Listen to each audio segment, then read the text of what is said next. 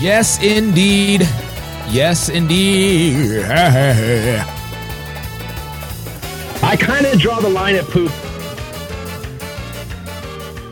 That's not helpful. Yes.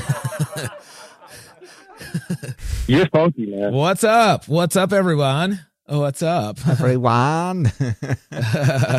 What's up? We're back. It's Monday. It's just a brand new day, man. It's beautiful out here in San Diego right now. Oceanside, California. The rain happened over the weekend, so the air is clean. No more Ronas in the air. You know, and we're just here and we're just thrilled, Phil. Well, we're just, Yeah. I mean, just really happy to be here. Yeah. It's like, yeah, beside ourselves. Uh-huh. Yeah. So, welcome to the Drum Brigade podcast. I'm Corey Kingston. I'm just here and like I said, I'm in top form. Okay. I'm in top form. Mm-hmm. Just freaking healthy as can be. I mean, just loving the weather. I'm just centered. You know what I'm saying? I'm just, yeah. Give it up for me. Yeah. Thank you. Corey Kingston here, the Beat Locker, beautiful Pimp City, Oceanside, California. Over there, still in Phil's castle, building a studio, putting stucco up, farming, chickens, all that stuff. Family locked in a basement. Locked. When I say locked, they're forbidden to come out and make noise. It's the one, the only fantastic Funky Phil Pardell. Yes, sir. Yeah. Yeah. Oh boy. Yeah. What's up, Funky Phil? How are you? I'm good. Yeah. So you don't have the Ronas, right? I don't. No, I'm good. Okay, because last week you were like, I'm getting a little bit of a sore throat. You're like, like, I'm like, don't come in the studio. Just stay home. Yeah. Just do this thing on Zoom and I'll keep sounding like a robot. It's better to play it safe, right? Yes.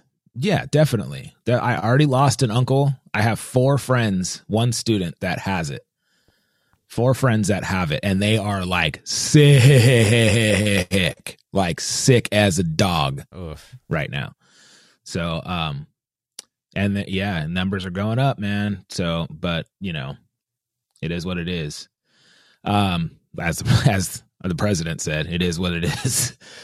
But I heard this morning that they might have a vaccine. They might have one. So it sounds promising, but I don't know if I'm going to take it, Phil. I don't know. We'll cross that bridge when it comes. What?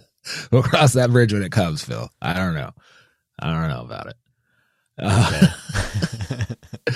Well, this is not a political show, so we shouldn't talk about that. But I did hear on the news that there is a company that made a vaccine, and so they're trying to get it approved and all that stuff. So we might be playing gigs soon, Phil, like real ones, festivals.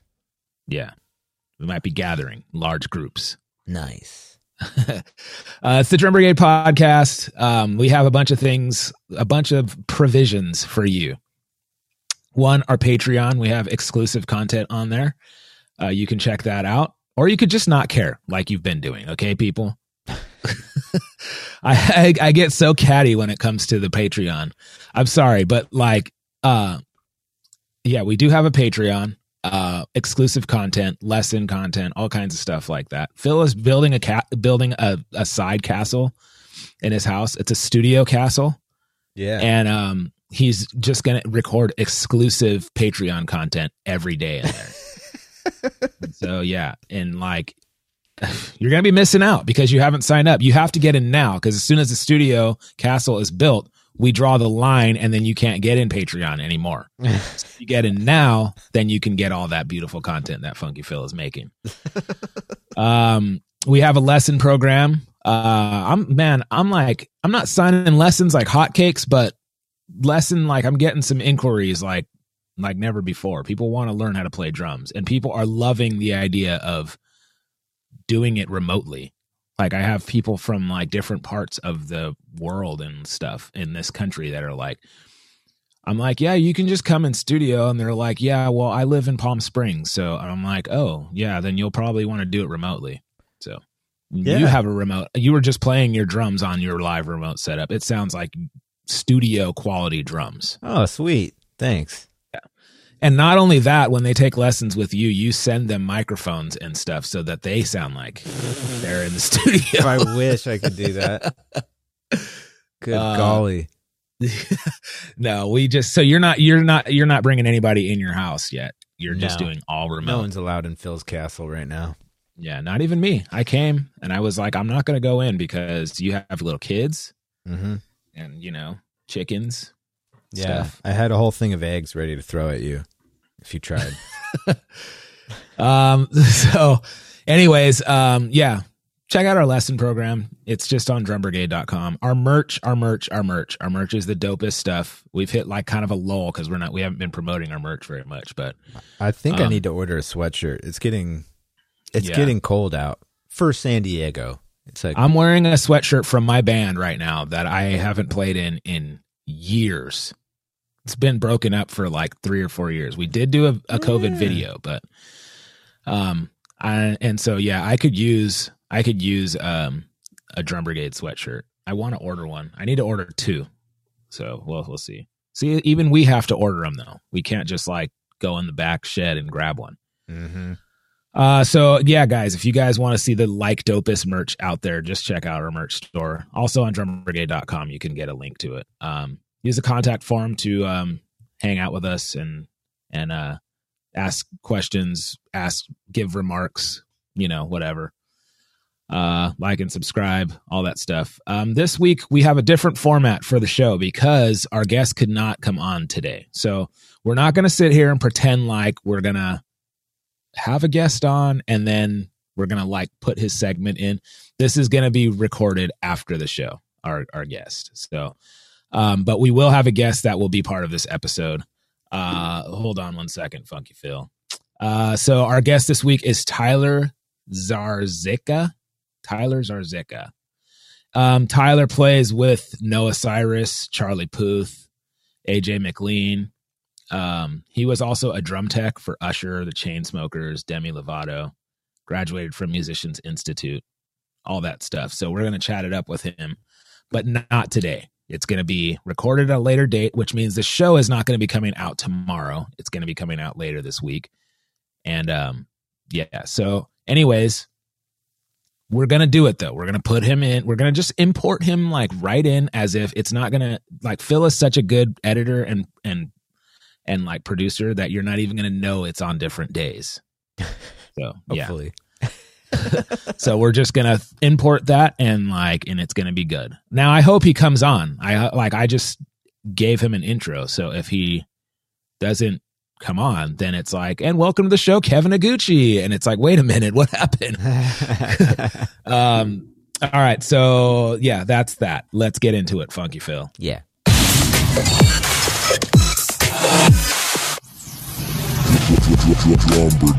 Oh, that coffee's good. Coffee is good, man. Yeah. Oh, it's great to be here, Funky Phil. It's really great to be here. It is. I had a crazy busy week. Crazy busy week. Dropped an album this week, Funky Phil. Last week. Dropped an album. Yeah. Deserves a full applause. Thank you. Dude, it is it's something else putting out your own album, Funky Phil. You got to do it, man. It's a lot of work, but I've said this many a time. Funky Phil needs like a funk album, dude. Like you need like a Dap King's like kind of dap tone album of just Funky Phil-ness. Yeah, maybe when my studio's done, I'll get into that. Yeah. And like I'm hearing like horns and organ, like a B3, and just Funky Phil just playing like deep funk stuff. Yeah, pin the tail on the funky. Yeah, that might be the album cover. I might be the name of it. It's maybe the biggest accomplishment in my career. Like putting out my own album and having some help from friends. Obviously I didn't, make the arrangements and stuff like that, and putting something out with my dad is, man, it's crazy. It's crazy. So I'm really excited. We had our album release. I'm just jumping into what I did. I'm not even asking you what you did. You go for it. But it's been a crazy week, Phil. It's been nuts. Played our album release party. Yes, sir. Yeah. Enter Talk TV. Yeah. Phil, how was it? You and your whole family were watching. Well. Oh. Okay. Well.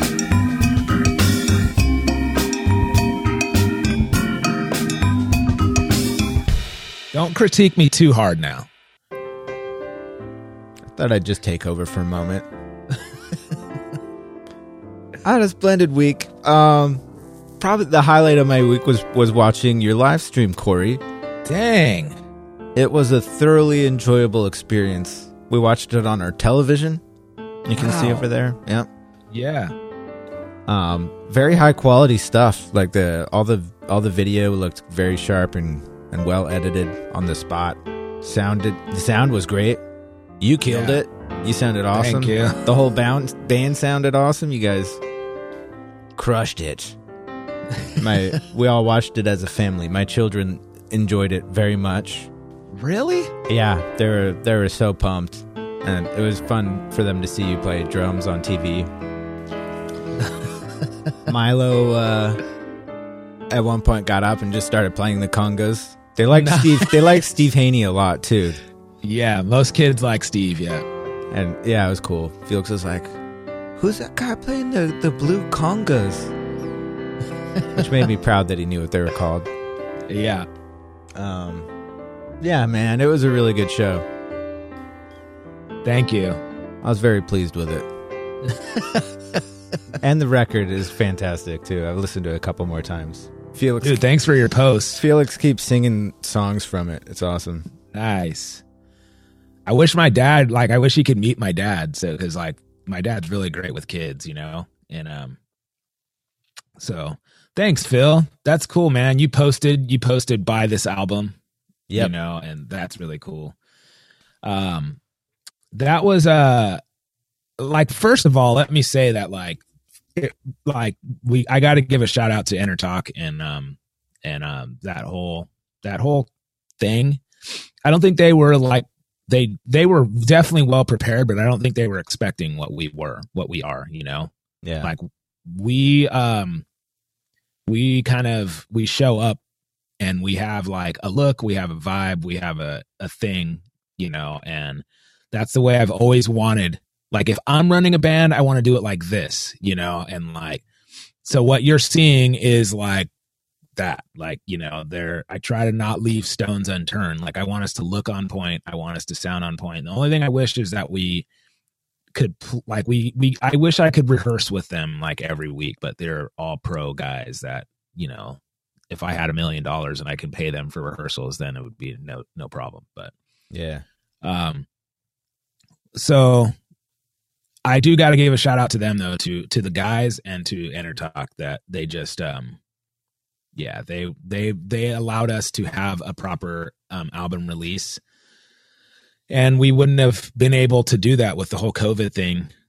We were trying to figure out, this is for years. We were trying to figure out how are we going to we want to have an album release party, but we're not like a big famous band. So we can't sell out the belly up, but I would want to do it at a proper place. I wouldn't want to really just do it at a bar, and we can't really do our show. I feel like we're a big stage kind of band, maybe, or like a festival kind of band, but yeah, I don't know, man. It's complicated. So we're trying to figure out, maybe we could open for another band. Maybe if Hepcat comes to town or something, they'll throw us on the bill and we can do our album release at House of Blues or something. Well, then COVID hit. And so we're like, great, now what do we do? And then we're like, okay, so we have to figure it out. Maybe we can do, because we wanted to also invite our our Indiegogo patrons, whatever, you know.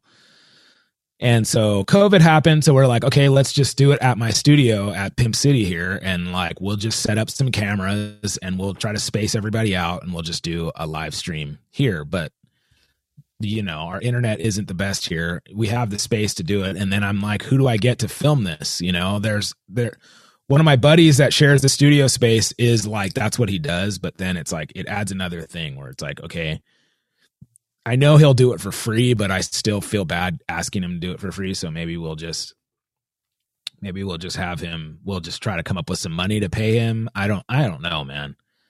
And that was just looking like it was going to be more and more complicated. Well, anyways, I played with Lily on Intertalk and I was like, this would be perfect. And then I was like, our album comes out November 6th. They're like, we have November 5th available. And I'm just like, bro, this is like a match made in heaven. And so we did it. And it was like as good as we could have imagined, you know. It sounded good and everybody played their bollocks off and the solos were killer and I was really happy with it. Very happy with it. My dad. Bruh.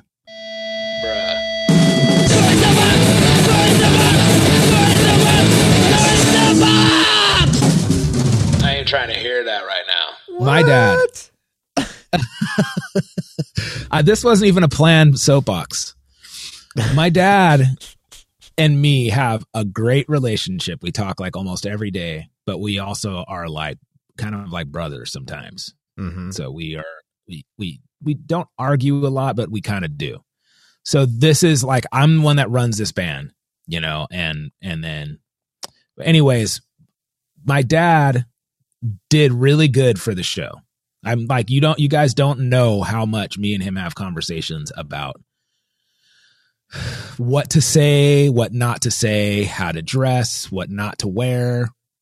Don't go up there and get all sentimental and being like, you know, my son, blah, blah, blah, blah, blah. Like, you're the front man. You need to be that, you know, and we've had like long conversations on do not go up there and do this. Do go up there and do that. Mm-hmm. My dad gets so caught up in the moment though. My dad wants this so bad.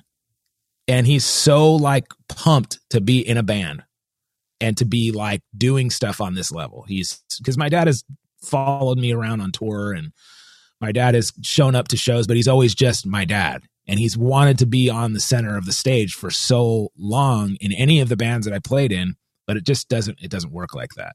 Yeah. You know, so there's been times where he's like, why don't you guys ever invite me up to sing? And I'm like, because there is a singer already.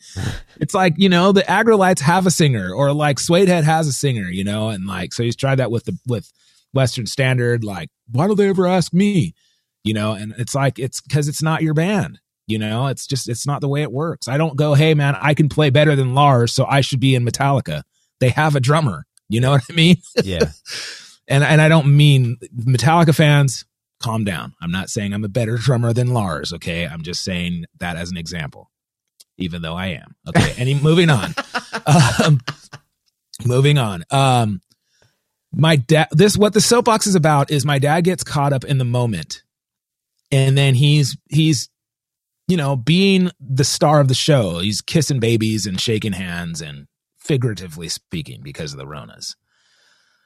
My dad shows up at the studio at like 2:00 and he's like, yeah, man, I just ate. I just had my poke bowl. I'm like, okay, cool. I'm like, well, you might want to like, you have other food though, right? My dad has a lot of health issues and one of them is he's diabetic. So he has to eat like every 2 hours. Okay. No, I'll be good, man. I ate already. And I'm like, Dad, we don't play until 7. You can't eat at 2:00 and then not eat again until after the show, 9, 10 o'clock. Yeah. You have to bring food. And he's, I'm full, man. I'm good. I'm like, okay.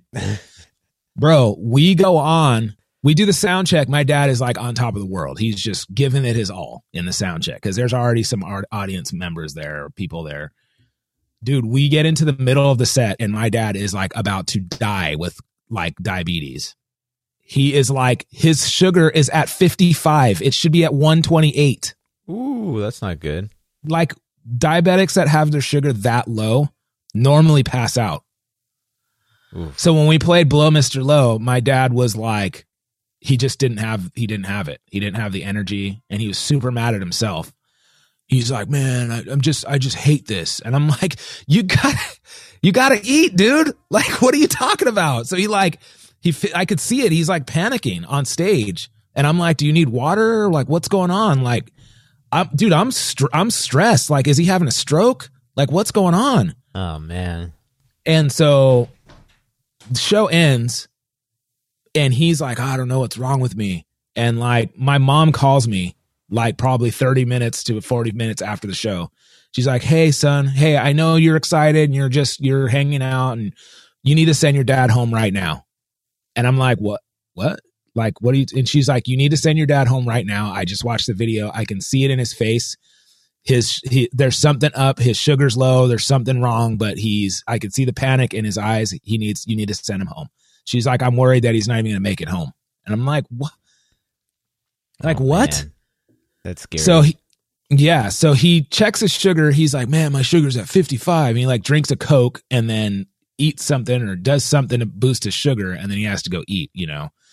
So thankfully after the show, we went to Denny's and we were hanging out and we were like, he ate some food and then he was totally normal. But he's like, man, I almost passed out up there. And I'm like, you think? Like, dude, you know, like we can't have that. Wait, that was going on while you guys were live?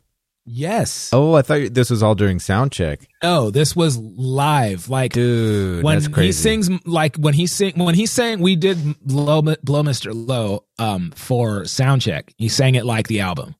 When we did it live, he couldn't get the notes out because he just didn't have the energy. He didn't have the breath to do it. And then he recovered, or he covered it up really well. You know, that shows that like he's been doing this a long time. But sometimes he just had to like talk the notes out. He couldn't like sing at full, with a full breath. Yeah. And so I'm like, he's fading. Like, this is not good, you know? And like, I was like, I knew it was going to happen. I knew it was like he was going to get caught up in like being at the show and finally performing again and wanting to do a good job. And he didn't eat. He forgot to eat. Dang. And so, you know, it's like, he can't help, you know, that he didn't have the energy. It was just like, but I was like, this is what I was saying. You have to eat. You have to, like, right before the show from now on, you need to go and eat something so that you have all of your energy. So anyways, he was like, no one knew. No one knows. Like, I couldn't tell. Yeah. You said I'm talking great. about it on the show, but like I told him, I don't want you telling anybody that you didn't eat or anything. I'm like, just own what you did. You can't fix it. Just own it. And he's just like, no, I wouldn't do that. And I'm like, yeah, all right. Well, so he's like super mad that he didn't give his best show because his health got in the way. But I was like, it doesn't matter. Like, even if you have to go up there and talk through the songs, like what's his name? Like some of the Rat Pack guys used to do, you know, who am I thinking of? Sinatra? Frank Sinatra. Yeah. Like maybe you have to do that sometimes. Maybe you just don't have the energy. You just do what you can, but it's still, even if you can't sing the songs and you have to talk through it, we're still going to have you as the singer, bro. Like, so don't think that we're like, we need somebody who could just finish the show. And like, it's not like that. It's just, I need you to have, it's like preparing for a race, dude. Like, if I went on a went on a long bike ride and not ate before the bike ride, I would not get very far. I would get like a couple miles down the road before my energy runs out. So anyways, I ain't trying to hear that. That's right now. That's crazy, man. It's crazy. So like, he was like, man, he was like happy that we did the show. And he was like, the band sounded great, man. I just wish I had my energy, you know? And I'm like, Dad, he's like bummed at himself. And I'm like, you can't be bummed at yourself, but this is forever. This is on the internet now forever. You can't get in your own head. You can't, like, this is going to be on YouTube forever. I know, it's kind of crazy when you think about that, like that, how much performing live music has changed with the coming of the internet and smartphones. Dude. Yeah. You used to be able to make mistakes and be like, oh well, no, everyone will forget.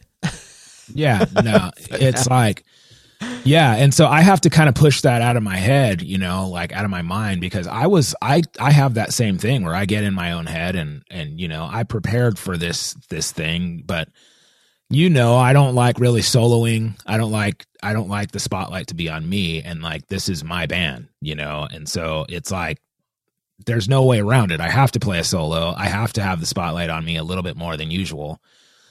And so I have to block all that out. I have to be like, man, I don't care. Like, I want people to see this. I want people to see this because it's dope. If you don't think it's dope, that's fine. You could just not watch. But I'm glad we have that on the internet. But I want all the guys to come in, including my dad, to come in and be like, I'm going to do my best. I'm not going to have something that I regret, you know? And that's what we were going through with the album, where, you know, I kept having to re-record the vocals because I was like, this is not your best. I know what you can do, and you're trying to please everybody instead of just doing you. Do you. Because this is going to go down in history. This album isn't going to go away. So if you don't like something that you did, don't be like, well, it's up to you. Be like, I'm not happy with this and I want to redo it. You know? And I said, because this is not, it's not a one-time performance. This is our album. You have to be proud of it. And it's the same thing with this release party. It's not just an album release. It's like, this is a live recording that's going to be on the internet forever. And now we have to live with it because you forgot to eat. Yeah. So, you know, it's like, that's what I'm saying. You gotta take this stuff serious, man.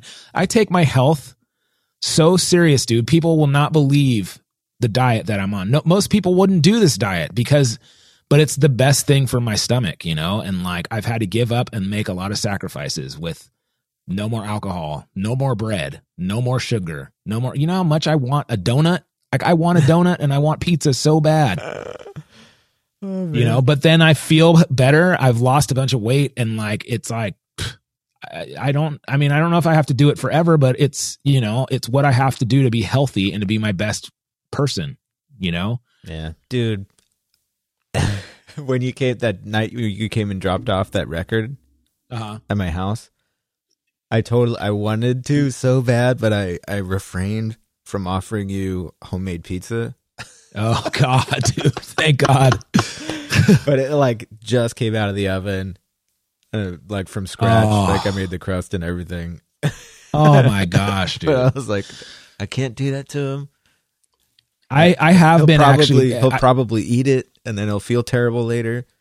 Yeah, no. I wouldn't eat it.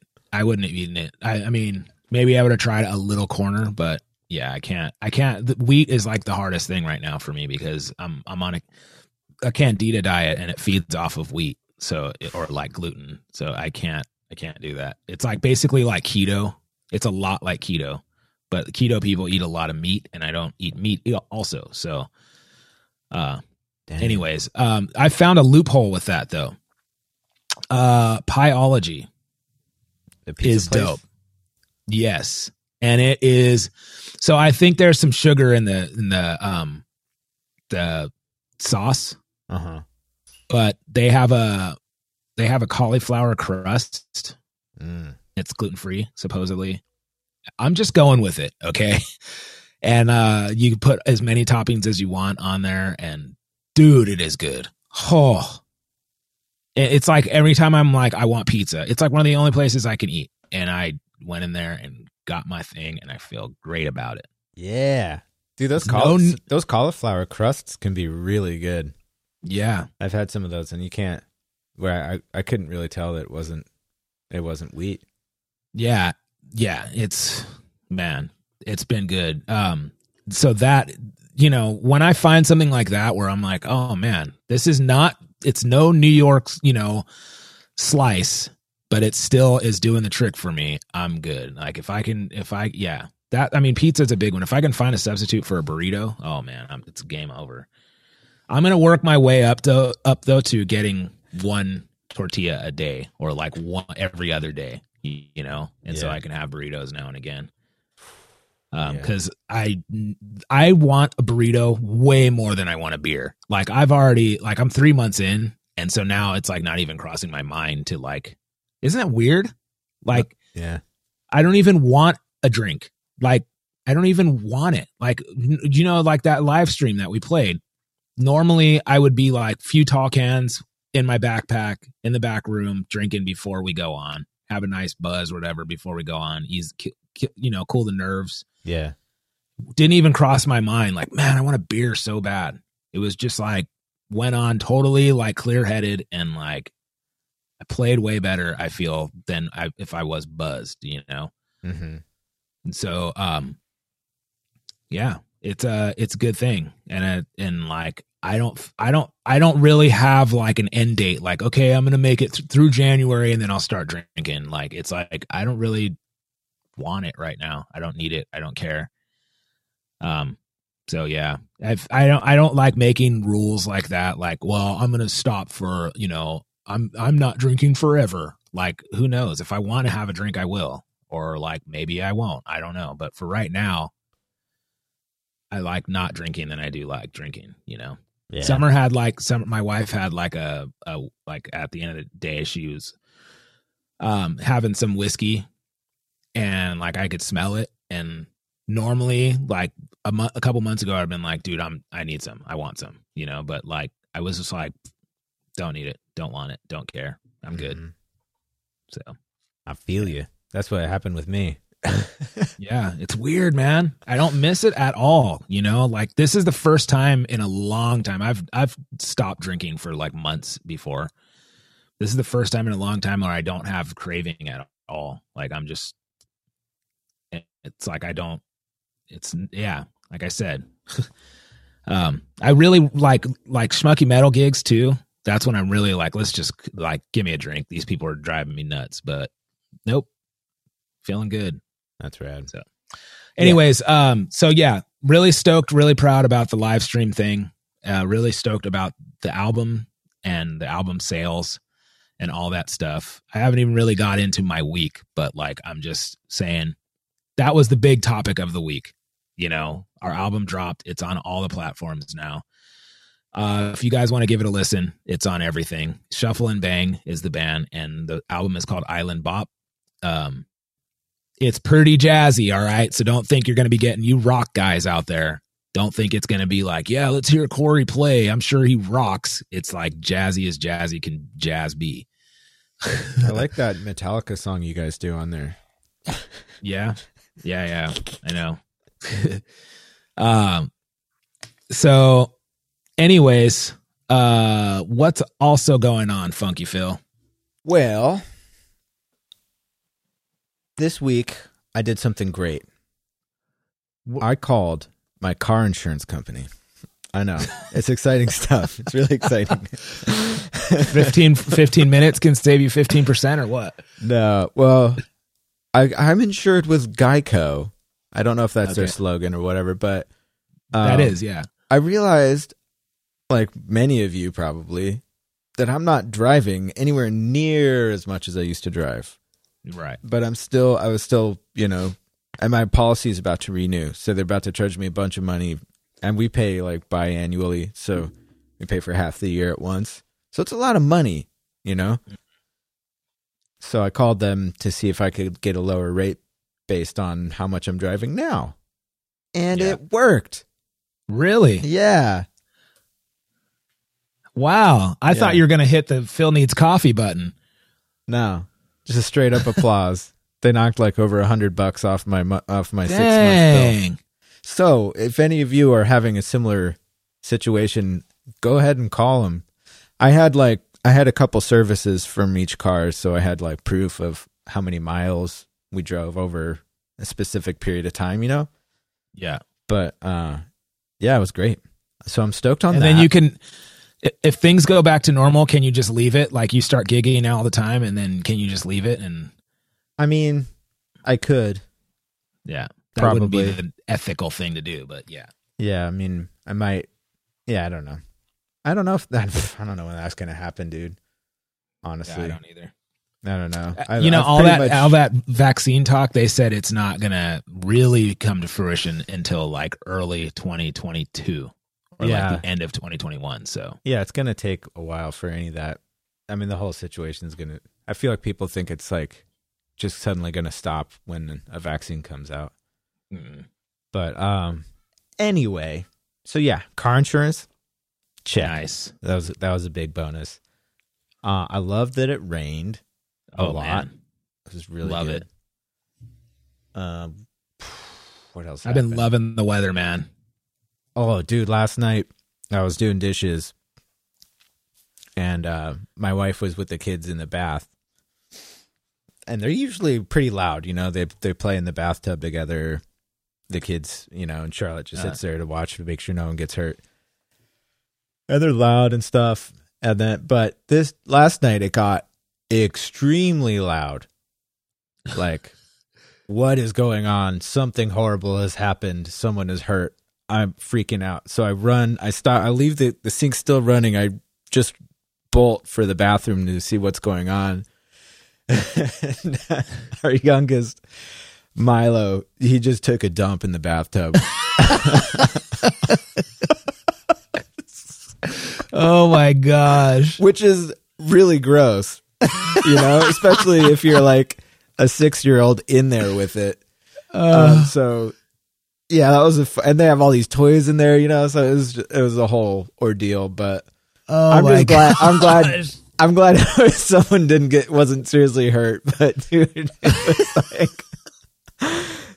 Felix he was screaming like someone ripped his arms off. Like it was Milo just cut loose in there. This is again, and he was very confused. Like, what's the problem, bro? He was like scared and super confused, and I oh man, it was so funny. This is again another reason why, like, I find kids are funny, and like, even though it's gross, it's another reason why I'm like, that's the reason why I would want to have kids, because of funny moments like that. It was pretty funny. I mean, there's some cleaning involved afterwards, but yeah. That, and then I've been working on a groove. I've been trying to get creative whenever I have time, and push. It's fun getting creative and pushing your boundaries at the same time, So this is another groove that I would not be able to play. I can't even play it really yet. I'm working on this whole thing and it's open-handed, so I'm doing stuff. I'm doing left hand on the hi-hat and right hand moving around the kit. Oh stuff. Boy. These things that you come up with, it's just like, yeah, maybe I'll play it next week. I think I'm getting closer with it, but maybe I'll give you a little demo next week. I'm just trying to keep lesson curriculum going, like, and then over here, like, making up impossible things to play. Dude, yourself. I'm not getting anywhere near enough drumming time in my life right now. Me either. I spend like half a day twice a week, teaching, and that's about it. That's cool. I mean, I'm doing that kind of the same, but I've been trying to take a little bit of time to practice this last couple weeks, or last week I was, because I had to play that solo. It wasn't the solo of my life, but again, it's going to be on the internet, and I want to do something where I'm not like, what did I just do? Like, I wanted to have a plan. You killed it. At least. You sounded great. Yeah, man. It was awesome. I'm not a soloist, man. I'm not a soloist, and the thing is, though, that I'm noticing is, like, a lot of guys aren't soloists. They're just kind of, we don't get to play solos all the time unless you're like Girgo Borlai or like those guys that are like, that is what they do. They specialize in soloing. Mm-hmm. I'm just not that guy, especially when it's like, you're playing a dance gig or pop gig or something, and they're like, "Hey, give the drummer some," and then you're like, "What do I do? Like, I'm going to kill the dance floor." Exactly. That's what I always say. I'm like, and especially so then you try to. Everybody drops out too. Yeah, and now you have nothing to play to. Yeah, where everybody else did their solo to the song with a beat. Yeah. And then the dance floor, everybody's just like, "Oh, okay," and then it's like, you don't do anything flashy because you're trying to keep the groove going for the dance floor. And then they're like, that wasn't like, I thought Corey was better than that, you know? And it's like, I didn't do what I normally would want to do. Yeah. So yeah, we did like on that live stream thing, I had one solo. I didn't want any other solos. I just wanted one. And we normally do it in one of the songs that we played, but I didn't want to do it in that either. And so I just did it at the end of a song, and we had like we have like a big fermata at the end, and then I just start soloing, like kind of like a Latin jazz band, like percussion solo. And I just did it for like 2 minutes, and then I was like, okay, I'm done. And but yeah, I was like trying to come up with ideas. I was like watching some lesson videos on like how to build a good solo, and you know, and just kind of took a little bit of this and a little bit of that. And I always love the solos that like ramp up to something big at the end, and I've never really been good at that. And like I see a lot of soloists that are like that like I don't have a lot of time, so I have to like, you know, put in as many notes as I can. Yeah. And that's not what kind of guy I am.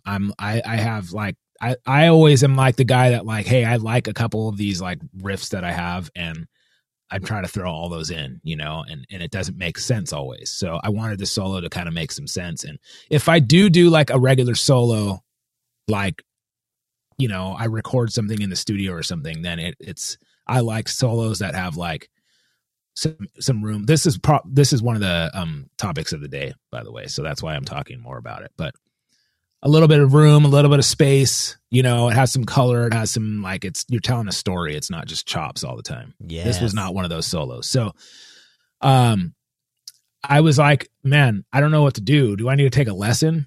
Some guys, when you ask them for a solo lesson, they just show you how great of a soloist they are, but they're not really helping you. Mm-hmm. And so I'm not gonna like pay somebody for that.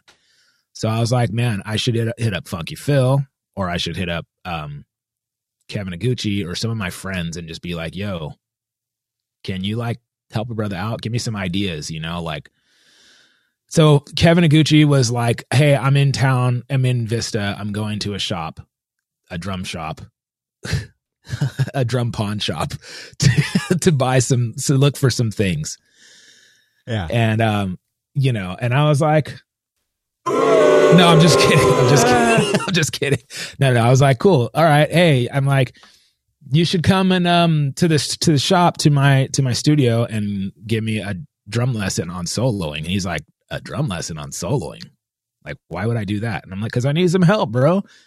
And he's like, all right, well, maybe I'll just come to the studio and hang out, you know? And I'm like, all right, yeah, maybe we can shed or something. And, you know, that'll get me out of my shell and give me some ideas.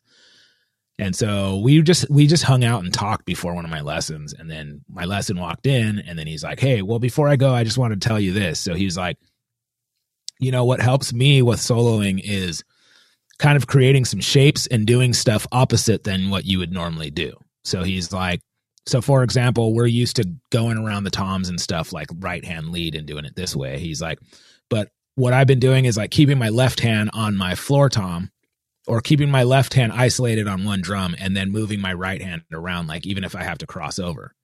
I was like, oh, that's a cool. good idea. That's cool. Yeah. And so he's like, he showed me a few examples of like, see, like if I do this, if I did it with my left hand on the snare, it kind of, I'm used to doing that.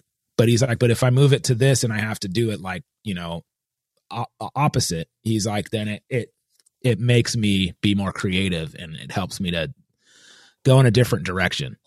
I was like, I like that. That's a good idea. I like that too. And so just that right there, like helped me to kind of get out of my head. And I was like, well, you know, I telling him, you know, I thought about like maybe singing the melody in my head and playing the form of the song. And he's like, yeah, I mean, you can do that. That's more of like a jazz thing though. And I'm like, yeah, I know. That's why I was trying to do something like that. And that was helping me with my practice. But he's like, but you know, this is an open solo, so you don't have to do that. He's like, you could just do whatever you want. And he's like, that's the fun of having your open solo. This is your time to do whatever it is that you want to do. It's not like you don't know how to play. He's like, so just do you. Don't worry about keeping the form. Don't worry about trying to accomplish something that, that's getting in your own way. And that's funny because that's what I'm always like teaching. Like, don't get in your own way. When you're walking or running, you're not thinking right, left, right, left, right, left. You're just walking. Mm-hmm. And so, man, just that. I mean, it was seriously like a 5-minute lesson for me that like helped me so much. Yeah. And so it's like, and then I was able to just play me, like do a couple of my go-to riffs, do a couple of my go-to licks, and it was cool. So it wasn't like, I wasn't really in my, I always get nervous when it's time, but it didn't, I don't know. It just, I could, if I had another take, I could do a better job or whatever, but it was like in the moment, it was what I wanted. It wasn't like, I wasn't really bummed at anything. It wasn't like, this is obviously a mess up. Like I've had those in the middle of a solo where you're like, dang it, I just lost it, Mm-hmm. So it was good. And I'm like super stoked that Kevin like helped, he's a really great soloist, He is. So man, I would love to like, yeah, we gotta utilize like, man, like help me out. I help you out, whatever. And like, everybody should be like, hey, why don't you try this? And it's like, I feel like when it's in the brigade, like when it's with the homies, the team guys or whatever, it's like, there's no like, what are you teaching me for? Like, it's like, I want to know. And I respect everybody that's like, involved. So yeah, it's cool. It's really cool. So yeah, thanks, Kevin. That was dope. Yeah. That was like dope. And yeah, so all right. Sorry, Phil. I went on a tangent and you were talking about your groove and all that stuff. No, I was pretty much done. I like this solo talk though. And drum solos are a weird thing, man. Yeah. I'm with you on like, especially the dance gig drum solo situation can be like super, super weird. It has to be just right.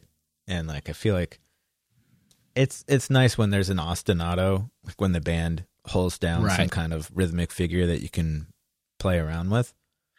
Yeah, but see, I've had also another problem with that. So especially when Fig was in town or Fig was playing regularly or whatever, Fig has such perfect time, and then he holds the band accountable if they waver in any way possible. Mm-hmm. And I don't believe that. I feel like if you want to do that, then you should be playing, the whole band should be playing to a click. Yeah. If you want to hold everybody accountable, play to a click. So if you're playing a solo, I want it to breathe. I want it to be organic, and I want, like, if they're playing an ostinato under you, I want that. I don't want you to be thinking so much about the time that you're not listening to me. And I've had that happen where now I feel like I'm paying so much attention to you that I'm not paying attention to what my playing is doing. Yeah. And I want us to be listening together. Now it's making it, it's not making it organic. It's like, I'm not Fig, dude. Like, I can't do what he does and I can't do it in perfect time, but I can do some stuff, but let's play music. Like I don't want a robot behind me. Yeah.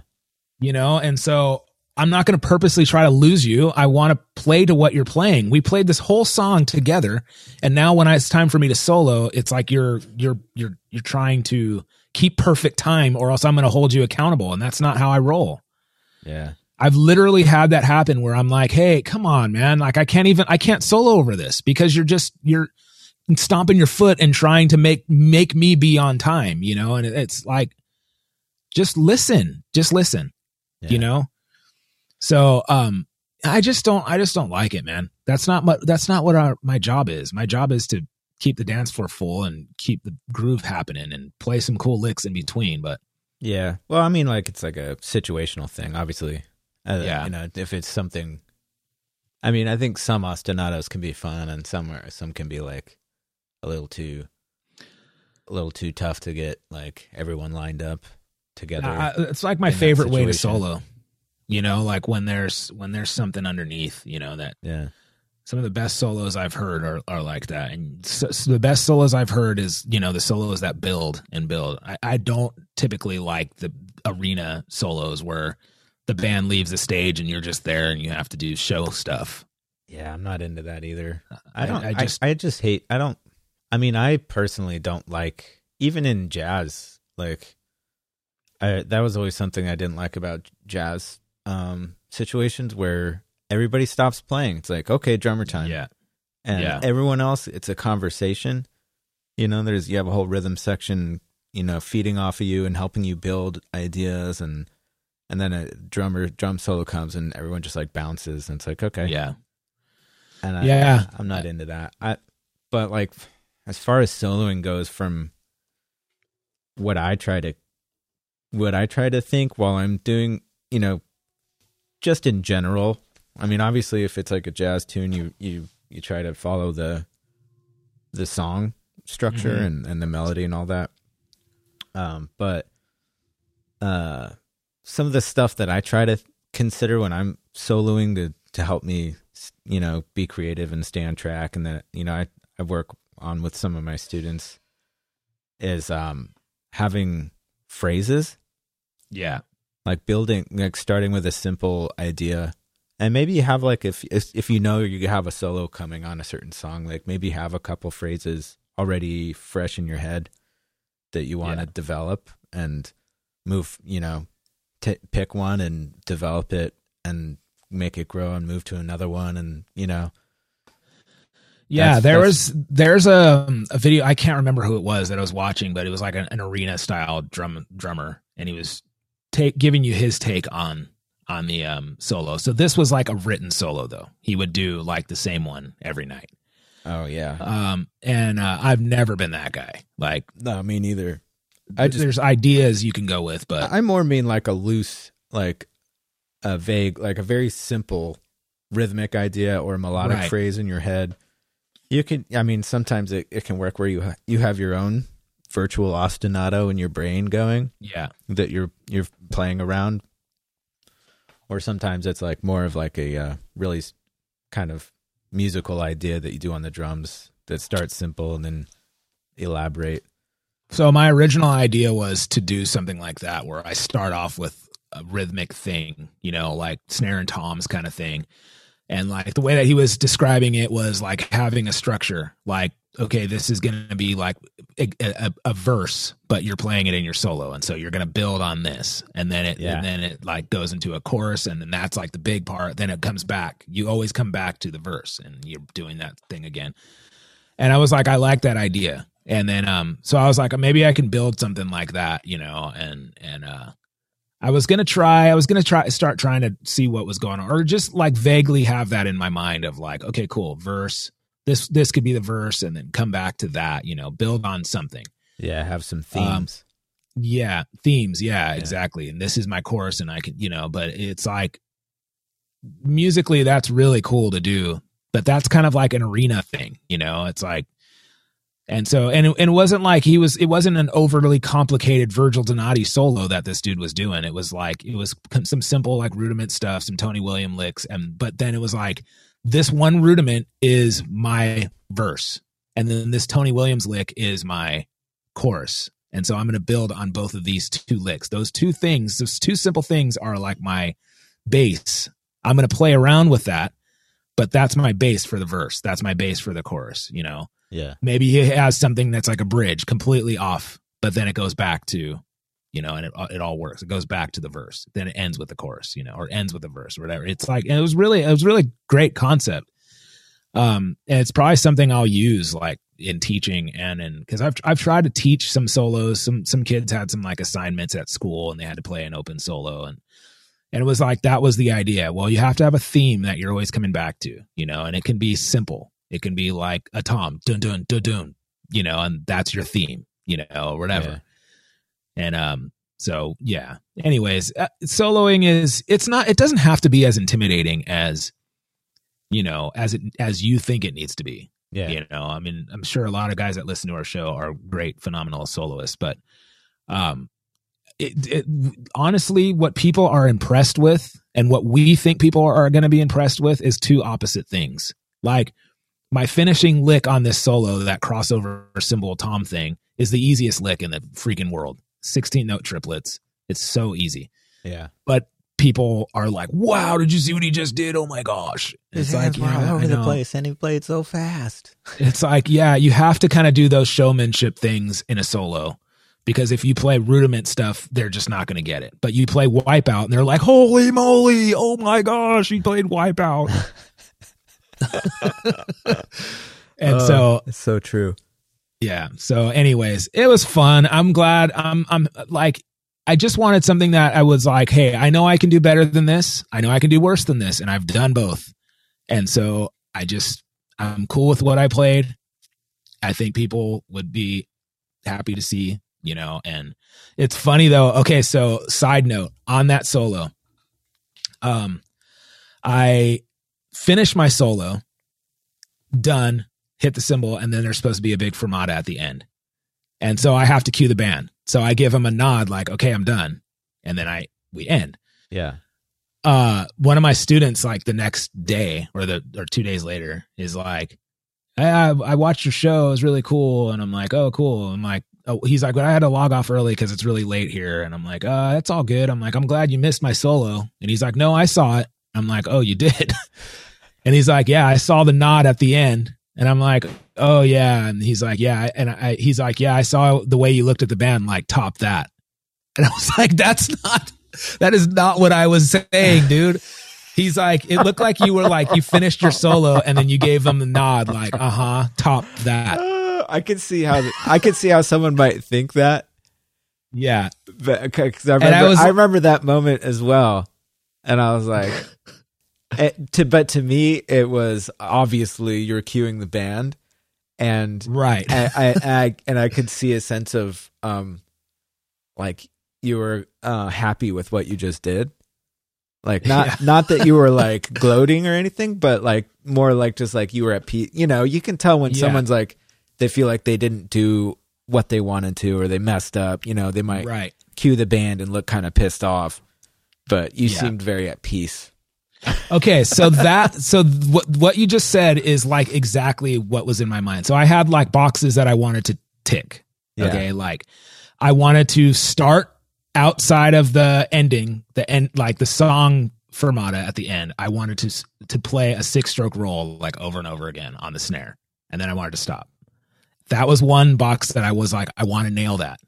2, I wanted to nail Kevin Iguchi's left hand on the floor tom thing, and I wanted to do it like dung dung dung da da dung dung da, like that kind of vibe. So that was another one that I was like, okay, I did it. Normally I can't check all the boxes. Like normally I'm like, dang it, man, I didn't do it. And then I wanted to somehow transition into ending with the crossover cymbal thing. And so if I got those 3 boxes, I was like, I'm happy with the solo. If I missed one of those, then I'm like, man, I didn't do what I wanted to do.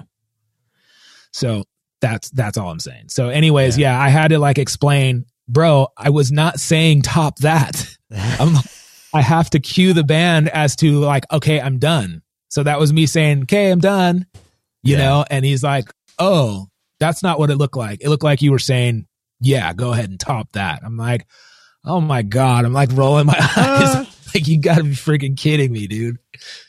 So, yeah. As long as we're on the topic of cueing coming out of solos, though, there was one moment that I noticed, and where coming out of Steve Haney did a conga solo. Yeah.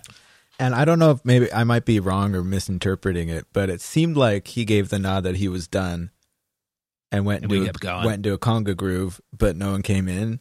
Yeah. And then he kind of kept going. So and tried to fill the gap and then cue the horns again. Yeah. So that was so that's because at rehearsal we were it was written like in the set list and everything that we were supposed to end it the way that we ended it. Yeah. With me soloing and then doing that thing at the end. So Steve wasn't at rehearsal though. Oh. So he was like, he didn't know he was going to have a solo there. We didn't, no, it was on the fly. So you can hear me go, Steve. And then he starts soloing, but then he looks at me like, okay, go ahead, your turn. And I'm like, My solo is at the end. Okay. So the horns were kind of like, Rob's like, go ahead, Corey. And I'm just like, saving it for the way I'm not going to like mess this up. I'm not going to like play my solo now and then do another solo in 2 seconds. Yeah. So they're kind of like, what do we do? What do we do? What do we do? And then they kind of remembered like, oh yeah, his is at the end. And so okay. I was like, let's get it together. Come on. And so they freaking did it. Like that explains that. I mean, it wasn't like super obvious or anything. I was just like, something seems amiss. You know what's funny is like when I play in other band, like ska bands, like especially Western Standard Time, that happens a lot where it's like, no, you go, no, I'll go, no, I'll go. Well, whose turn is it? Whose solo is it? And it's like, it's written on the set list or it's written on the chart. Yeah. But they're just like, they're waiting, and we're waiting for the cue from the MD to like cue us back into the main horn line or give us some kind of cue. So we don't, and so I was pretty pleased with like, I told them at rehearsal, I don't want anybody like wondering whose solo it is. I don't want anybody wondering when we come back into the main line. I don't want any of that. I want everybody to be on top of it, even if it's wrong. Even if you're soloing over each other, I don't care. Yeah. Like, but I don't want, no, you go. No, I'm good. Well, just let this guy go. And then the piano does a solo. It's like, dude, let's plan out the solos because I don't want any dead space. I want it to be tight. Yeah. That was the only one, but yeah, I'll take it. But dude, everyone played so well. There were so many great solos. Yeah, dude, those guys can play, man. Dude, They're Bobby's killer. Oh my God, he's so good. It's so fun watching him play too. When he gets like super amped, he stands up and just going bananas on the keys. He's come a long way, man. We've been playing together since he was probably like 18 years old. And I mean, I remember when he wouldn't solo. Really? And, if he soloed, he had to write a solo and he'd play the same one every time. Dang. I hate to throw him under the bus like that, but I mean, when he was a kid, he's always been a great piano player, but we've been playing this style of music since we were kids, man, for years and years and years together. That's rad. And so he was kind of saying that too, like, man, look at where we've come, we've played this music for so long and look at what it's become, where we can, we don't do it like a standard ska band. Shuffle and Bang is not just like a standard ska band. We don't have a guitar player. And so I'm like, the piano chair is a hard chair to fill in this band because you're carrying all of it and you're playing jazz phrasings and stuff with those like upbeats, Yeah. And so I'm like, the Latin style that you have and Bobby is the guy, it's really hard when we have to get a sub for the piano chair. The band suffers. Yeah. And so, I'm just like, man, I can't tell you how great it is to have you do this, man. It's really cool.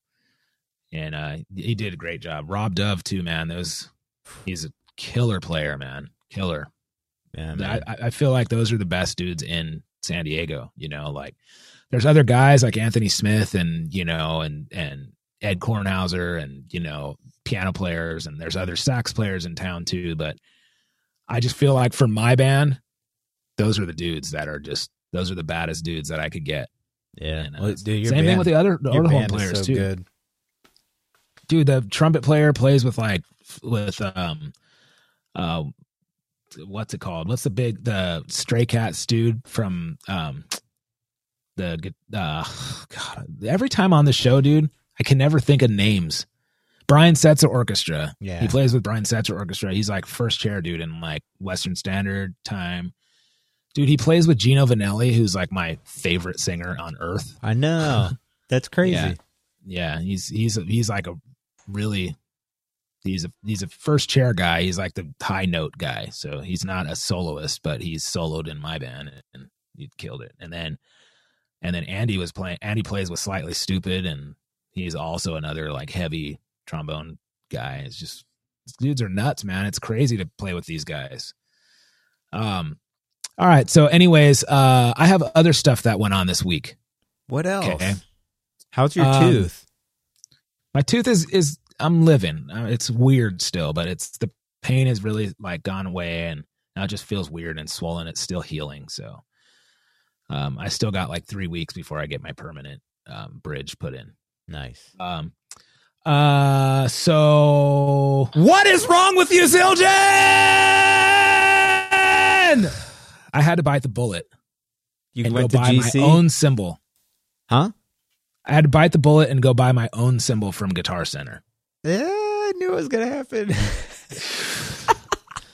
It's not the one I wanted. Anytime Corey goes to Guitar Center, there's probably a soapbox involved.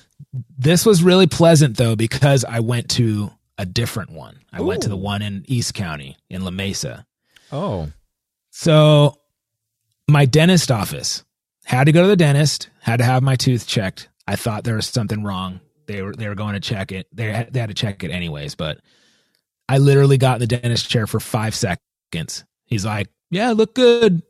We'll see you in a month. I'm like, I just drove to La Mesa to have you just like look at it. He's like, I just want to make sure like your cheek isn't swollen or anything. I'm like, all right. So my dentist office is literally like 0.8 miles away from Guitar Center, and it's 3 miles away from Sam Ash. Ooh. So I'm like, I'm just going to go. I'm just going to check and see what they have. So I walk in and I'm like, the La Mesa Guitar Center is so much better, dude. Just don't even waste your time going to San Marcos. Yeah. La Mesa or I think the Marietta one's pretty decent too. I've had problems at the Marietta one too, because they never have anything. It's just crap in there. So La Mesa is, they have a bunch of special dries in there. So I'm looking for a Zildjian. I'm looking for a 20-inch special dry Crash. I said I would settle for an 18-inch special dry Crash. And I was like, and I'm not sure if I want the ones that have all the holes in them. Those are a little bit too trashy for me, and they're not loud enough. Yeah. So I walk in, they don't have a 20-inch, but they have like a 19-inch whole version, and then they have an 18-inch special dry. And I'm like, I might just buy this one. And then the 18-inch is on clearance. What? It's $334 normally. It was on clearance. Nothing wrong with it. It was just on clearance for like $280. That's not bad. And so I'm like, dude, by the time I pay for shipping and everything, I'm probably not going to get it for, much cheaper than that from Zildjian. Nice. So it would have been cheaper. It probably would have been, I don't know what it would have been, but but Zildjian, of course, is backed up like usual, and they're not really filling artist orders right now, unless you're freaking Mike Mangini. And so they're filling like store orders, and, they furloughed a bunch of people, and like, the main AR girl doesn't work there anymore, and which is crazy, dude. And so I'm just like, I need this cymbal. I really want the cymbal. And I'm just going to go for it, I think. And so I was like, I tried the Holy one. It sounded pretty good, but that's the thing that's crazy too, is the guy was so helpful. Like, think about all my soapboxes when I go in there and I'm just like, can I get some help back here? And they just can't be bothered, and they don't know what they're talking about. This dude was an actual drummer. Nice. There was a teacher in the room, like recruiting students or something. And the guy, I said, hey man, can I get some help back here? He was like over the top, like, yeah, man, of course. Yeah. Do you need some time to try? I said, can I try out some cymbals in there? And he's like, of course. Yeah, here you go, man. He gives me a stick. And he's like, do you need some help? Like, I can follow you in there and just pull whatever you want. And he's like, take as much time as you need. I'm like, where am I right now? Whoa. He's like, try as many as you want. Take as much time as you need, man. Let me know if you need any help. I'll be right there. I'm like, okay. So then he comes in like 5 minutes, and he's like, did you want me to pull any of these off the rack? And I'm like, yeah. I said, I'm thinking about getting this one, but I would like to try him. Like, is it possible to try him? And he's like, of course, man. He's like, tell you what, you can't really tell in this room because this is an enclosed room, so I'll bring it out for you. I'm like, okay. Brings it out, puts it on a drum set. He's like, take as much time as you want. He's helping a customer. I'm being all loud, like in the drum room. And he's just totally cool with it. Totally cool with it. That's rad. And so I'm like, that's cool. And then my second choice was like $400 and something. So I'm like, I'm not going to buy that. So I'm like, I think I have to go with this. And so I'm just like, I'm going to do it. So that's great, man. Yeah. So the only thing is though, man, is those special dries are dope. Okay. Mm-hmm. They are dope. Yeah. They are trashy and just but the 18 and the 19 are too close together. They're like, they don't sound different enough for me.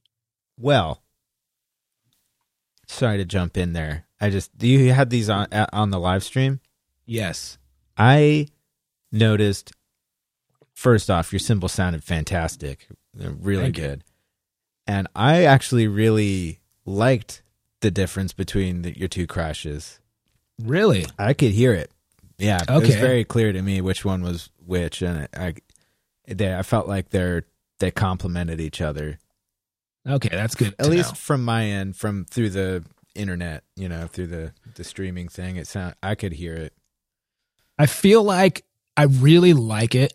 Man, I really like it. But I feel like a 17 might be better. But then I don't like the tones of I've only heard the 16. I don't know if they make a 17. But the tones of the 16 I don't like. It sounds that like the trashy cymbals to me sound better at a bigger size. Uh-huh. But then I was thinking if I already had the 19, so I was thinking if I got a 20, maybe they would sound too close together. And what I like about them is the quickness of the quick. I love the trashiness of them, but the quick, there's no sustain. There's like very quick sustain. So I'm like, I don't know what to do, man.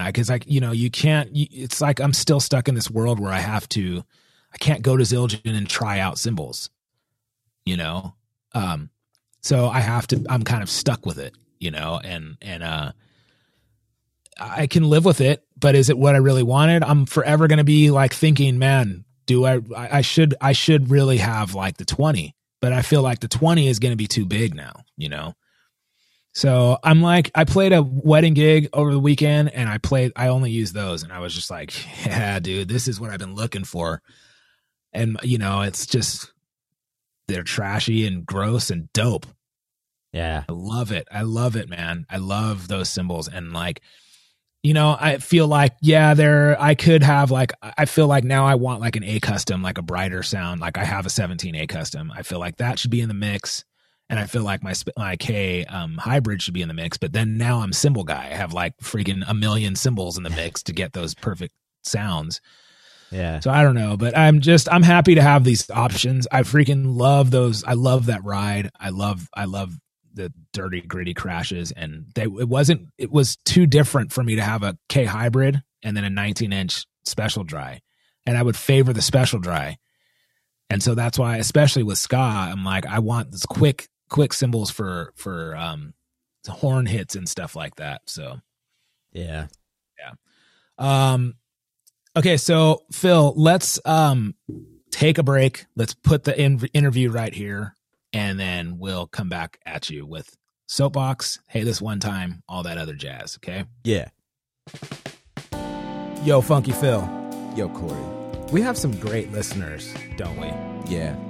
You know how they can be even more like dope than they already are? Keep listening. Definitely true. What else? Tell all your friends. Also very true. What else? Join the Patreon.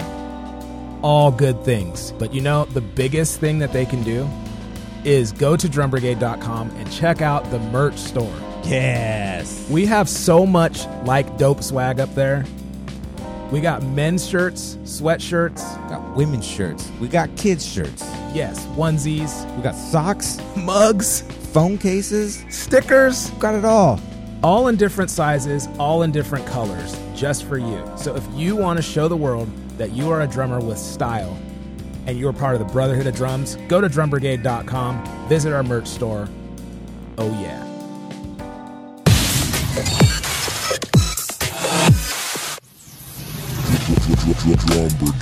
Oh, yeah, buddy. What is this again, Phil? Episode 95? 96. 96. Oh, my goodness. Woo. We're just moving right along here. We got a special guest on the line with us, all the way from Downey, California. Very busy man, this guy. you know, he's a working drum tech. He's also a working professional drummer. Plays in bands or plays with artists like Charlie Puth, Kiara. Was on the road with Noah Cyrus before the whole COVID. What do we call it? Fandango? No, that's not a word. Pandemic. Maybe that'll work better. I was gonna say fiasco and pandemic, and like it just, where's my mind? Okay. Yeah. Also works as a drum tech. As I mentioned, has worked with Hanson, Adele, Three Doors Down, Adam Lambert, Patti LaBelle, some major artists. Worked for some other great drummers. Drum tech for Aaron Spears. All kinds of stuff. Please welcome to the show, Tyler Zarzika. Yes, sir. This is what I like, man. That we're in studio audience. That's amazing. Yeah. I always say, like, we used to be able to pretend like we are in a studio audience, but now we're like on Zoom. So we're like, yeah, no, they're like on the other side of the camera. Like, yeah. This is what I like, though. We're, on the show is, having you on the show. We're talking or chatting with, somebody who's like out there really doing it for real. You know what I mean? Like, there's no faking that funk. If you're a drum tech on those big stages, that's part of our industry, or that's part of our work, and then working as a pro drummer too. You went to Musicians Institute as well. I forgot to mention. That's really cool, man. How's everything going for you? And thank you for coming on the show, by the way. Thanks for having me. Yeah, I love your show. I'm stoked to be a part of a show that understands drums. I've done these before, and they don't know anything about drums. Oh, God. Cool, but it's hard to explain that to somebody when you can't talk about a 16th note. Like, it's kind of awkward. But no, things are good. I'm staying busy, as busy as one can be in this, and somehow doing music work. I think live streams are the main for everyone these days. So I've just been doing a few of those and some music videos and staying as busy as I could. Yeah, that's cool. So before all of this went down, I probably have a million drum tech questions for you. Like I love talking about that just as much as being a drummer. Honestly. Okay, cool. Yeah, feel free. They're both really great passions of mine. Do you know Sahir Hanif? I do. Yeah, I do. So I always ask him about that too, like about teching on albums or teching on stages. Mm-hmm. And so it's really unique for you because you have both ends. You're a big stage drummer and you're a big stage tech. What's more pressure for you? Is it like is there like, if you set up like Aaron Spears' kit and everything's tuned to his liking and all that, if something goes wrong, like it's more your fault, right? Like, I guess I should just leave the question at that. Like, what's more pressure for you? Honestly, I would say drum teching. Yeah. And the only reason I could say that more than the other is I've had nightmares about setting up Aaron's kit and not doing it wrong, but like I would have these reoccurring dreams where we would show up late to the venue. We have 5 minutes, do everything you normally do in an hour setup time, in literally 5 minutes, or the show doesn't go on and you get fired. Like, those are my nightmares. Yeah. I think all drummers have those nightmares though. Yeah. I have those. I've talked about it on the show before. I have those nightmares where, like it's a show scenario where the lights go out and the music starts and we have to walk on stage, but I didn't set up my kit and nobody else set up my kit. So everything's weird and spaced out and I don't have sticks and it's a recurring nightmare. Awful. Yeah. But no, the thing about Aaron though was I made him so self-contained because at one point I was taking care of all the band members, DJ, percussion, keyboard, bass, guitar, and then Aaron. And since I knew drums so well, like drums I didn't have to worry about. Once I knew like memory locks were locked and like heads were fresh, he was fine. I gave him spare snare, spare pedal, and I would have to work on everything else with the rest of the band. So I kind of trained myself to work with drummers to where they have to be self-reliant. I can't always be there, And even with Usher, I was on the other side of the stage. I was nowhere near Aaron. So if something went wrong, he'd have to fix it himself. Wow. I was I had to be always around the DJ. because that seemed to have a lot of issues, whether it was RCA's disconnecting or like his perk rig failing and stuff like that. God, so much pressure, man. I couldn't deal with it. I loved it. It's fun. It's so much fun now. Yeah. It's the same rush kind of as drumming, you know. It's a different kind of reward because the arena's not applauding you necessarily. They're applauding right. Numbers, but just to be able to be on those stages with those bands, watching them work, like that was just something you couldn't pay for. Yeah. See that every night too. It's just crazy. Oh my gosh, man. Yeah. Yeah, that's incredible. Like you said, being on the stage that up close and personal, and it's kind of something that goes overlooked.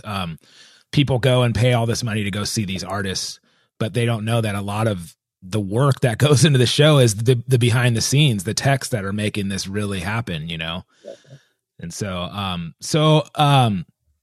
as far as drum teching, do you guys have different techs that do different things, or is it like, okay, drum, like you mentioned, you have to care for the whole band, but, drum teching, like what's the hardest thing to, perfect, or like what I mean is, like, technically speaking, adjusting a pedal so that the artist, that you're supporting, it works for, like Aaron Spears, or, making sure everything is lined up. Of course, everything is memory locked and stuff now, but I've only had a tech a couple times. But I've never had, like, I've worked with, when we're supporting a band, I've had time to chat with the drum tech, and they're full on measuring tape, like memory locks, like the snare has to be perfect. This one girl drum tech I was talking to had to, like, literally sand down the drummers with sandpaper, sand his drumsticks. Yeah. And, like, literally she's like, if it's off like an eighth of an inch, if his snare is off an eighth of an inch, he'll know and make me fix it. I'm just like, no way. That's crazy. I'm like, I don't even set my drums up like that. Well, the drummers are so picky. That's the nature of the land. Like, we have so many instruments. Like guitar players, you have a guitar with strings on it. Mm-hmm. Drummers, we have the toms and snares and cymbals and stacks and sticks and effects. Like, it's just so much. Like, you have to be kind of, I don't want to say it, but retentive when it comes to the drummer. I feel like most of us are. I know one drummer who didn't care at all, and he was awesome. But most every other drummer, we always tend to care. We care how it looks and how it sounds and how it feels. How is the relationship between the drummer or the artist as a tech? For me, I always thought, man, if I was on that big of a stage and I had a tech every night, I would try my best to be like, this is my homeboy right here. Like, I'm going to get you coffee. I'm going to do whatever you need. Like, I'm going to bring you coffee every day. I'm going to, like, get you what you need, make you feel like you're the man. And I couldn't do it without you. You know what I mean? Yeah. Is that kind of how it is? Or is it like some of these guys are just like, yeah, whatever. You're my tech or whatever, I've been lucky. Like, every drummer that I've gotten to work with has been just amazing. And I do feel like there's some sort of an assistant aura about the position, like if they want coffee and I kind of hear it, I've never had a drummer be like, hey, I want this. I want coffee. I want it to be has to be like this. Like, no one's ever been that kind of crazy with it, but I'll offer. Like, obviously they're working just as hard as I am, just two different schedules, and I felt like it was my job to make whoever was on that stage just a little more happier, a little more better. Yeah. Like, you don't have to be the perfect tech to even do that, like we all make mistakes. I made so many mistakes on my first few tours, and you learn from that and you grow, but like, you just kind of realize who you want to be for somebody else, like, because they're my boss. I'm not getting paid by those drummers, but I'm getting paid by the artists they're getting paid for, and you just feel like this sense of camaraderie that kind of picks up. And so some drummers that I work for, I'm still really good friends with. Some I don't talk to anymore. Like, it's just the law of the land. It just kind of you go from gig to gig sometimes, and some people somehow you get to work with again, because you can't always decide what tours you go on, and they always can't be like, I want my drum tech. They pigeonholed with working with a certain production company. So it's random. Every tour is different, how it always feels and how I react to it and stuff like that. Yeah. I got a question. Okay. Bill. So I'm just curious about when you're tuning all those drums, I know there's all sorts of gizmos out there to help with tuning really specific pitches and whatnot and tensions. Do you use gizmos or do you just go by ear and feel? My favorite trick of them all is the drum key. I've tried the drum dial. I've tried the crank one. Can't think of the name of it. Tried that at NAMM. Oh yeah. Where it tunes all of them at the same time. Exactly. Yeah. Yeah. And they're cool and they might work, but it's that, the bigger things seem like it's another thing to carry around, which you don't always have that luxury. And then the small, like, drum dial weighted one thing, everyone just kept telling me those break all the time. You're just buying more of those all the time and you're relying on that one tool versus relying on the experience for me. And then if you're a new beginner for tuning, your ear. I've done when I worked at Center Staging, I tuned so many kits for so many years, all day, every day, that when I started, I didn't know how to tune. And when I left there 4 years later, it just became natural. I knew how each drum would react to each type of drum head. So I got lucky with that experience. Wow. But it's always been the drum key. Just have to be quick with the drum key. Mm-hmm. 2, if you're good, people, I know a lot of my friends do the 2 key method. Wow. But yeah, I usually have a time. I have a drill, you have to go for it. I was taught to tune quickly and efficiently instead of just kind of like tap tuning, because everything I do is live. Studio tuning is a whole nother thing, which requires temperature and all that stuff and tap tuning for that. But drummers on tour, I just kind of throw them on and I know what they like and we work with that. And then once I'm set, that it should be the same every night unless they ask me to change it, Nice. Wow. Yeah. But I praise the drum key. And I don't have a tattoo of a drum key, but now I kind of want one. That's cool. So transitioning for you into, now you're in the chair of you're the drummer, you're the artist as far as the drum chair goes. And you're playing these, equally big stages and stuff like that. I mean, what was that like? Was it an adjustment for you? Like, where somebody else is setting up your stuff, or were you still like, nah, man, just give me the key. I'll do it. Well, I actually started as a drummer. I started as a professional drummer as well. I was making money and I was touring for 3 or 4 years before I actually really just became a tech for quite some time. So the hardest part about the transition was this was now my second time, but going in the opposite direction. Yeah. And I love the big bonuses about being a tech is it pays more than being a drummer for me. And it is possibly just because I'm working for bigger artists as a tech than I am a drummer, but the tech gigs do last longer. Like I have better years when I'm more a tech than I am a drummer. But kind of going back, I didn't really think that I would ever leave teching. So I do actively still do both to this day.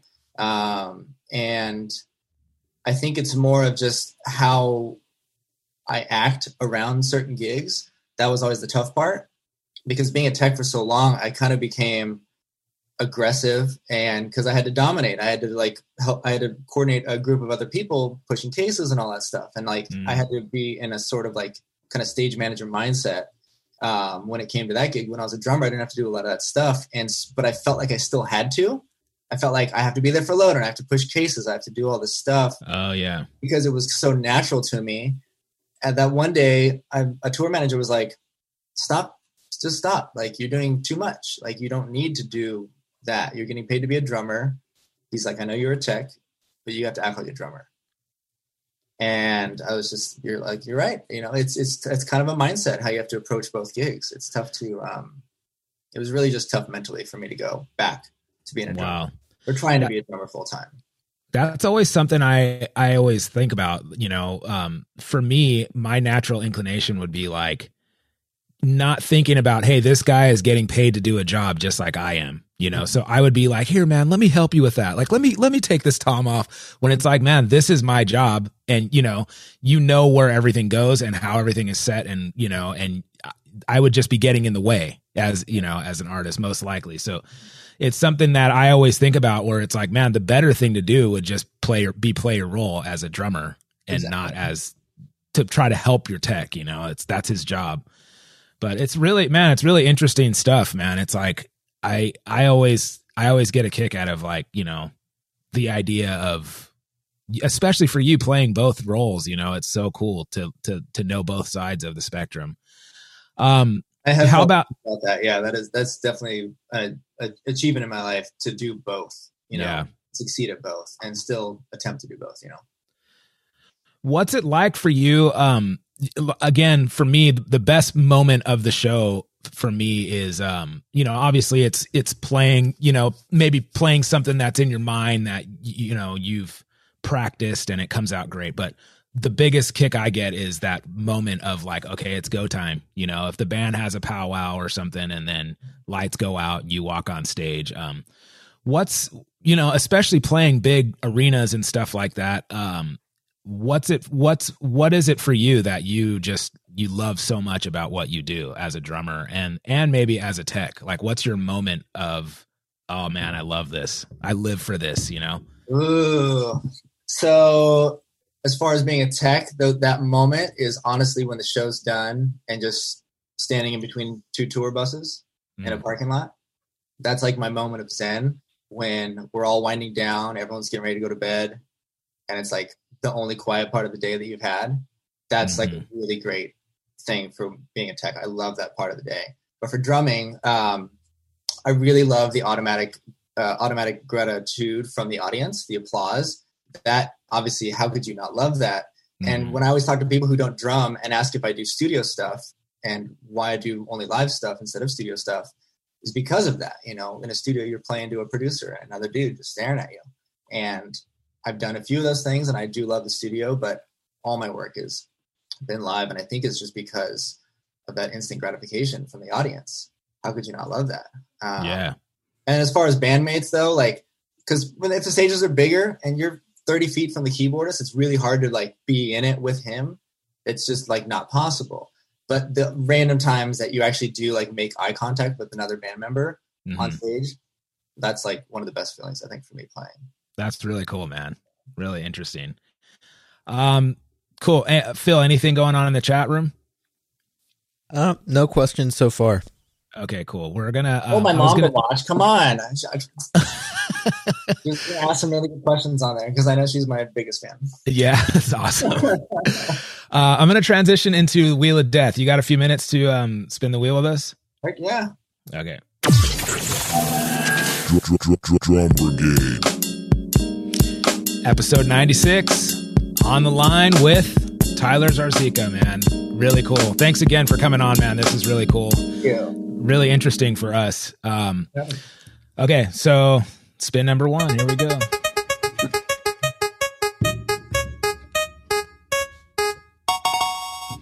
What's the best movie ever? Jurassic Park. Love it. Next. Not even a moment of thinking. Just like, yeah, no, that's what it is. That's what it is. It's definitely not Whiplash. That's for sure. Definitely not Whiplash. That movie gave me nightmares, man. Oh man. If it was me, I would have just socked that fool in the face and been like, you know what, you play it. I'm out. But then he's pretty intimidating teacher. I would go to another school. That would just easy out. Yeah. That was ridiculous. Phil, what's your best movie ever? Oh man, I want to say Mrs. Doubtfire just because I know you hate that. Oh my gosh, are you kidding me? That movie. That's funny. I love that movie. I can't stand Robin Williams, man. What? I know he's not alive anymore, and I feel bad, but Have you seen stand up? I hate his stand up. That's why I just cannot stand. Okay. I think he's not funny at all. He does have moments where I don't laugh, and I know it's a big joke. I understand where you're coming from. He does some funny stuff. I think he gets. But if I had to say, first the one that popped in my head, just Blade Runner. I don't know why. The new one? Really?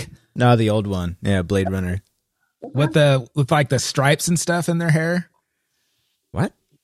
Never mind. I don't know what I'm talking about. I think my best movie ever. This is hard to say ever. Because I have a lot of movies where I'm like, that's just like the best movie ever. Like, it is tough.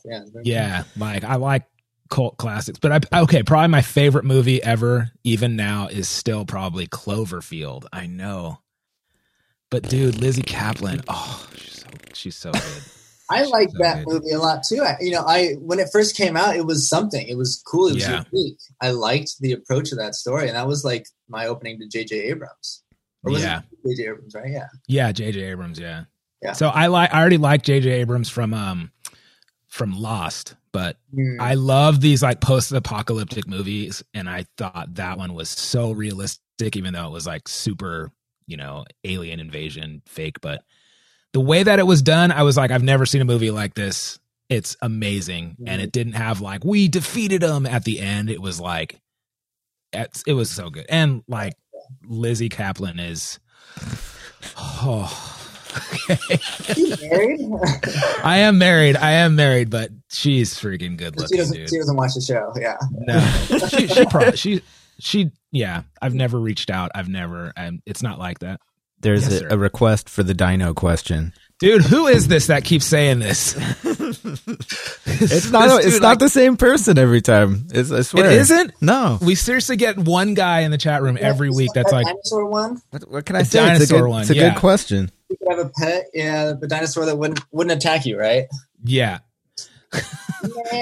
That's a new rule now. Well, I feel like if we had that option, you could make them miniature like dogs, you can make miniature dogs. So I would get a miniature T-Rex. Oh my gosh, that sounds like the coolest thing in the world. That's a first. I have them tattooed on my bicep too. I love dinosaurs. A miniature one. I don't know who's asking that question. That's a great question. Is it like cute or is it like still like super aggressive? And it's an aggressive one. I'll take off my shirt next time you guys have me on. Yeah. I don't know you that well. I'm so sorry. Okay. I'm with you. I want a miniature. I think I want a miniature brontosaurus now. There you go. Yeah. And I like that we've added another layer to this. Now they're not aggressive and now we can like miniaturize them. Interesting. Wait, did you hear that there's no such thing as a brontosaurus? No, there's no such thing as a brontosaurus rex. Yeah, I thought it was brontosaurus. I could be wrong. No, yeah, I know what you mean. Yeah. Brontosaurus. Oh gosh, I'm still on Pteranodon. Pteranodon, full size. I want to ride my dinosaur and soar through the air, all majestic. Think about if you had a brontosaurus or a stegosaurus, but it's like the size of like a cat or like a pit bull. I still want to be able to fly. Oh, that would be so cool because you wouldn't have to feed it like a lot of plants. You could just give it like a salad, and he's totally fine with that. Yeah, but I'll just tell Dak to go fly out to the ocean and go. Dak, that's his name? Yeah, go fishing for yourself, Dak. Oh my god. Go find your food. Just don't eat any children. Don't eat any children or pets. Yeah. Oh my gosh! All right. Hot collar on that. And I can have him go drop a deuce on Corey's car. Dude, the fact that he's named Dak now. I think that should be part of the new merch. Dude. Oh, yes. And that might be the name of this episode, Dak. Yeah, that's a good one. Dang, new merch. Yeah, Dak, dude. All right, cool. Yeah, let's get something else. Okay.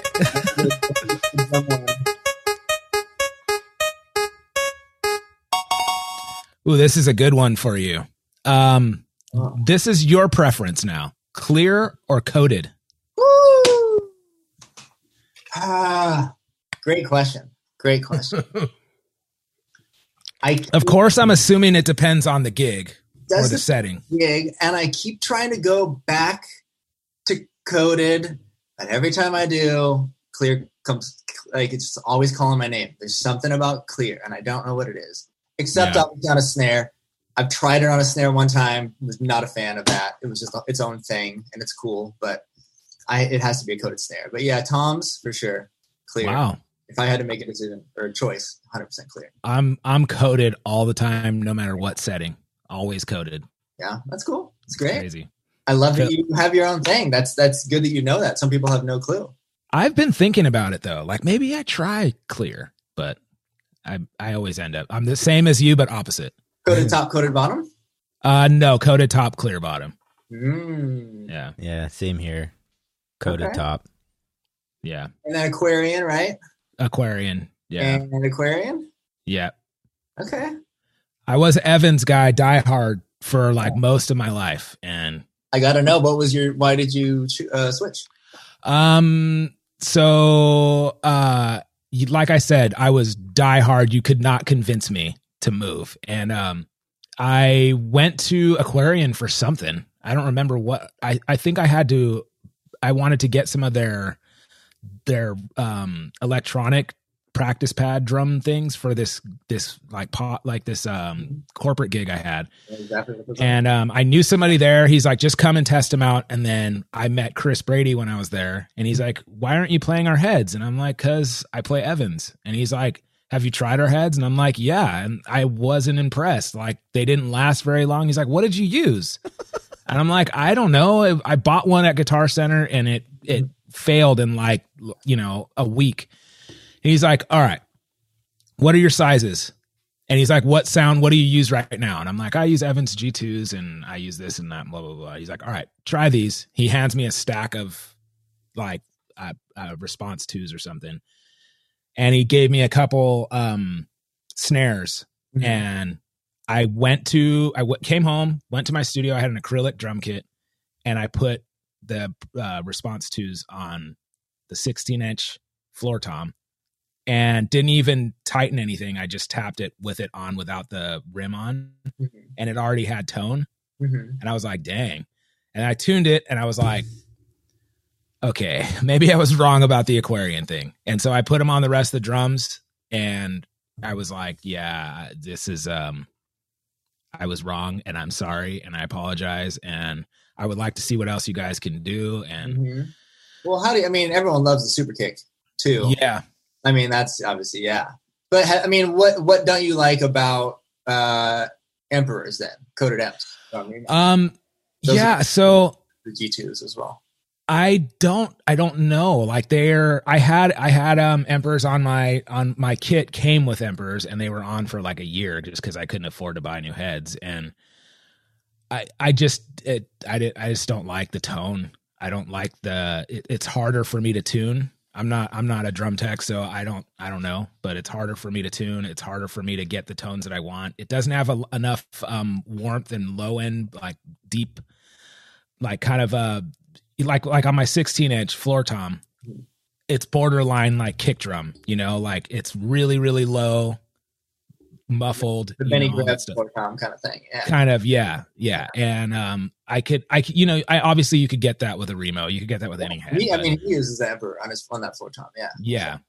So for me, it was just I liked the durability. I liked how rigid and like robust they're made. They have tone on them. It doesn't sound like you're just hitting a piece of paper, like when you just hold it up and tap it with your finger. Mm-hmm. These actually had some bass to them. Mm-hmm. And I was like, that's sold me right there. Mm-hmm.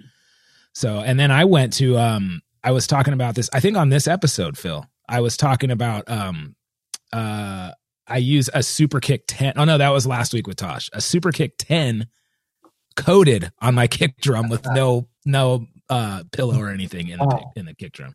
And then I use a felt on the the resonant side. Mm-hmm. So complicated. What's your head of choice? You play Remo? I play Remo, yeah. Nice. Love Remo. Played him for a long time. But my head of choice, I would say CSX dot. Okay. Gold Sound X snare head. That one's That's my cool. favorite. Nice. A little more aggressive than just the control sound.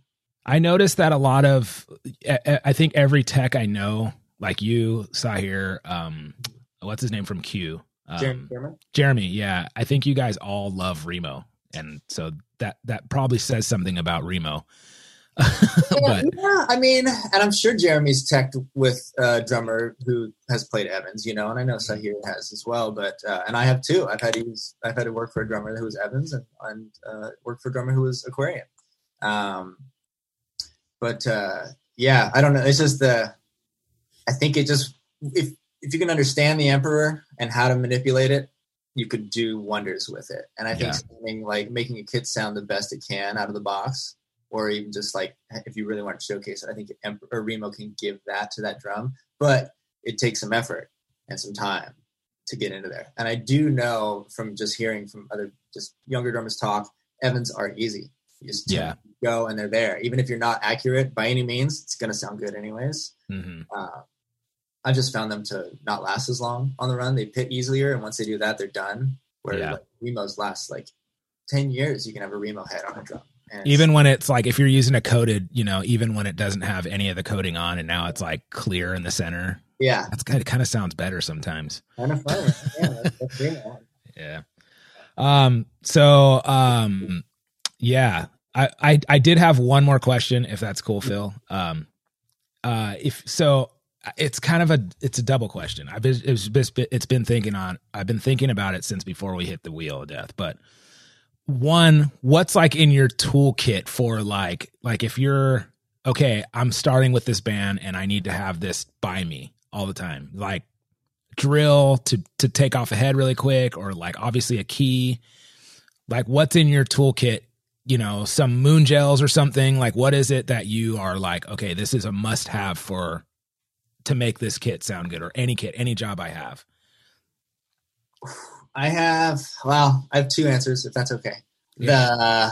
The drummer answer from me would be, and I learned this from Aaron, he has it on his kit, the Vic Firth marching stick bag that lays flush with the floor tom. Mm-hmm. Like it's not bulky. It holds maybe 5 pairs of sticks. I only feel comfortable on a kit with that stick bag right there.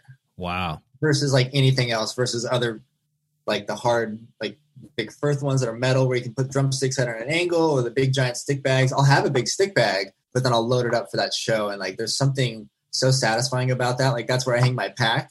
That's where my ears plug into. I almost feel like when I sit down on like my kit, I plug in to like start this like experience. It's the weird thing. So I love that. But as a tech, and then maybe also as a drummer, I think gaff tape.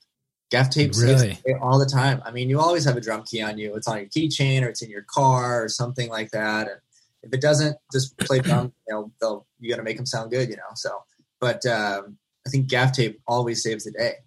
Whether it's a sliding kick drum, or your pedal's not clamping to a bass drum hoop, or you want to tune the heads, you want to mute the cymbals like a little bit more, like, and you want to have a little beer koozie. Set it right next to you. Beer fits right into there. Oh, yeah. I love gaff tape. And that dude just passed away who invented it. He passed away. Oh, really? Yeah. Crazy. That sucks. The inventor of gaff tape. I cannot remember his name. I feel so bad. I love gaff tape so much. Man, that's really cool. That's like a solid advice too, because we've all used gaff tape a million times. It's like, I've had to tape my kick pedal to the floor. Like, hey, does anybody got any gaff tape? Boom, bunch of strips. Like, when the hi-hat starts creeping, like the only way to stop it is just a little bit of gaff. It's there. It works for everything. That's really cool. Hey man, thank you so much for coming on. We really appreciate it. We definitely would love to have you on again. And chat more. I have a million more questions that I would love to ask you. I'm just started doing. What's that? I said I'm available. Yeah, aren't we all? Okay, so for people who want to get in touch with you, or people want to see what you do, what's the best way to get in touch with you? Instagram. I'm on Instagram all the time. My Instagram handle is @tzarzika.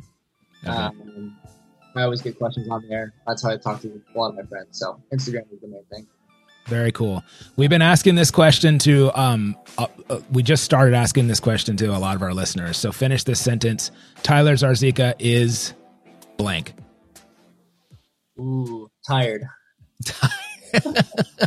Very interesting. I love it. All right, man. Well, we really appreciate it. And we hope to talk to you soon, man. Thank you so much for coming on. Thanks, Corey. Thanks, Phil. Appreciate it.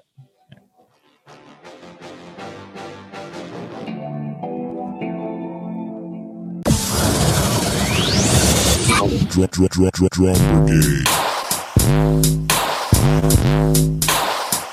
Drum Brigade.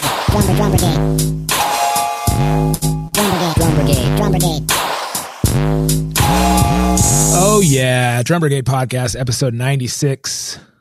What a great interview, right, Phil? Yes, just top notch. Mm-hmm. Perfect. Yeah, perfect. Okay, so moving on, man.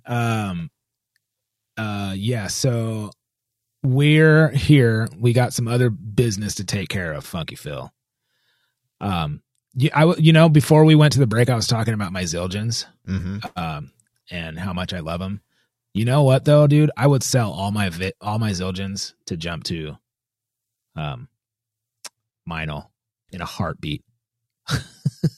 I want to play Meinl so bad, dude. They just have they have the sound that I'm looking for, and they're great, man. They have that. You could go extreme trashy. You can go in the between. You could go extreme bright. They've always have cymbals that I like. Yeah, they've got it. Gosh, you see, Stan switched over to Istanbul. Yeah, I don't understand that. Why? Maybe I do. Yeah, I know. I mean, I favor those. I think they've got cooler cymbals.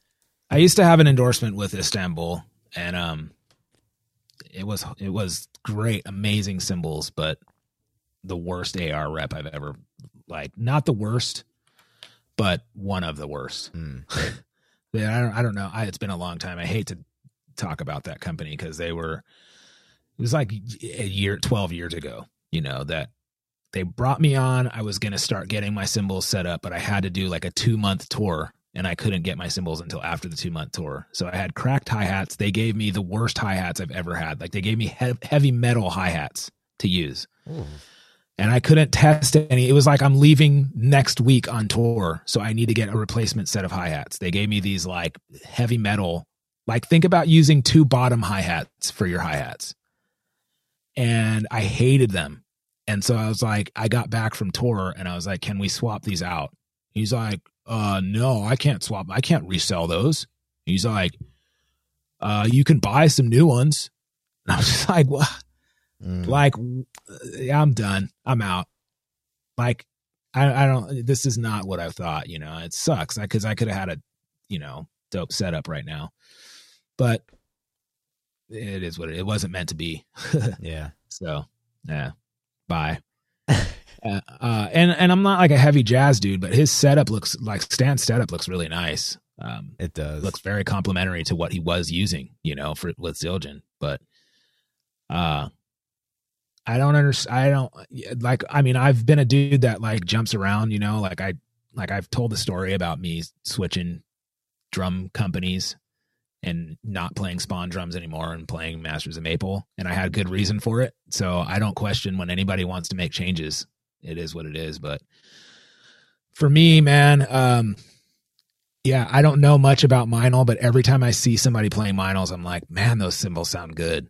That's the sound that I'm like trying to go for, Yeah, they make good cymbals. When we went to their room at NAMM last year or this year, I was like, okay, different than what I thought in person. But like Matt and class just did a review. Just did a video for Meinl. And like, I'm like, dude, her cymbals sound amazing. They sound amazing. And so, I feel like I can, right now I got like a close. Okay, I'll give you an example. My K hybrid hi-hats. It has a little tiny, like 1/4 of an inch, 1/2 of an inch crack on the top hi-hat. And they're patinaed. And they sound amazing. Yeah. The exact sound that I want. If I got brand new K hybrids, they would not sound like that. Mm-hmm. But Meinl makes their cymbals sound like, I don't know how they make their cymbals sound like that, but it's like I can probably find hi-hats that are close to what I'm playing right now. Yeah. And so that's what I'm saying. That's the difference is like, I have a cymbal setup that I like right now. I feel like I'm still getting used to this 18-inch special dry, but I feel like it could be in the middle of like my K hybrid and that. That's the real sound I'm looking for. And I feel like Meinl has that sound that I don't know anybody at Meinl. I'm not touring. I don't think anybody's doing artist stuff right now, so I have a lot to offer, Phil. I'm the president and CEO of Drum Brigade. I'm the host of the Drum Brigade podcast. I'm 6'4" and tan. You're so tan. Yes, so tan. Even in the dead of winter, I am very tan. Very handsome. And, I feel like I could, I'm not the Orlando drummer or Mike Johnston, but I feel like that I'm a fantastic singer. No, Yeah, teacher. Big time. Wait, do I have the right one? Teacher. So I feel like if I was Meinl, I would give me an A-level, artist thing free. Yeah. Many as you want. Yeah. I would give me the Eric Moore deal. Okay. That's all I'm saying. If I was Zildjian, I would do that too. Yeah, man.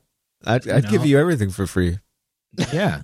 I don't understand why people just don't see it the way I see it. I'm at the height of fashion. Oh, man. So, yeah. All right. Stuff. Anyways, Phil, it's bound to happen. Let's get on it right now.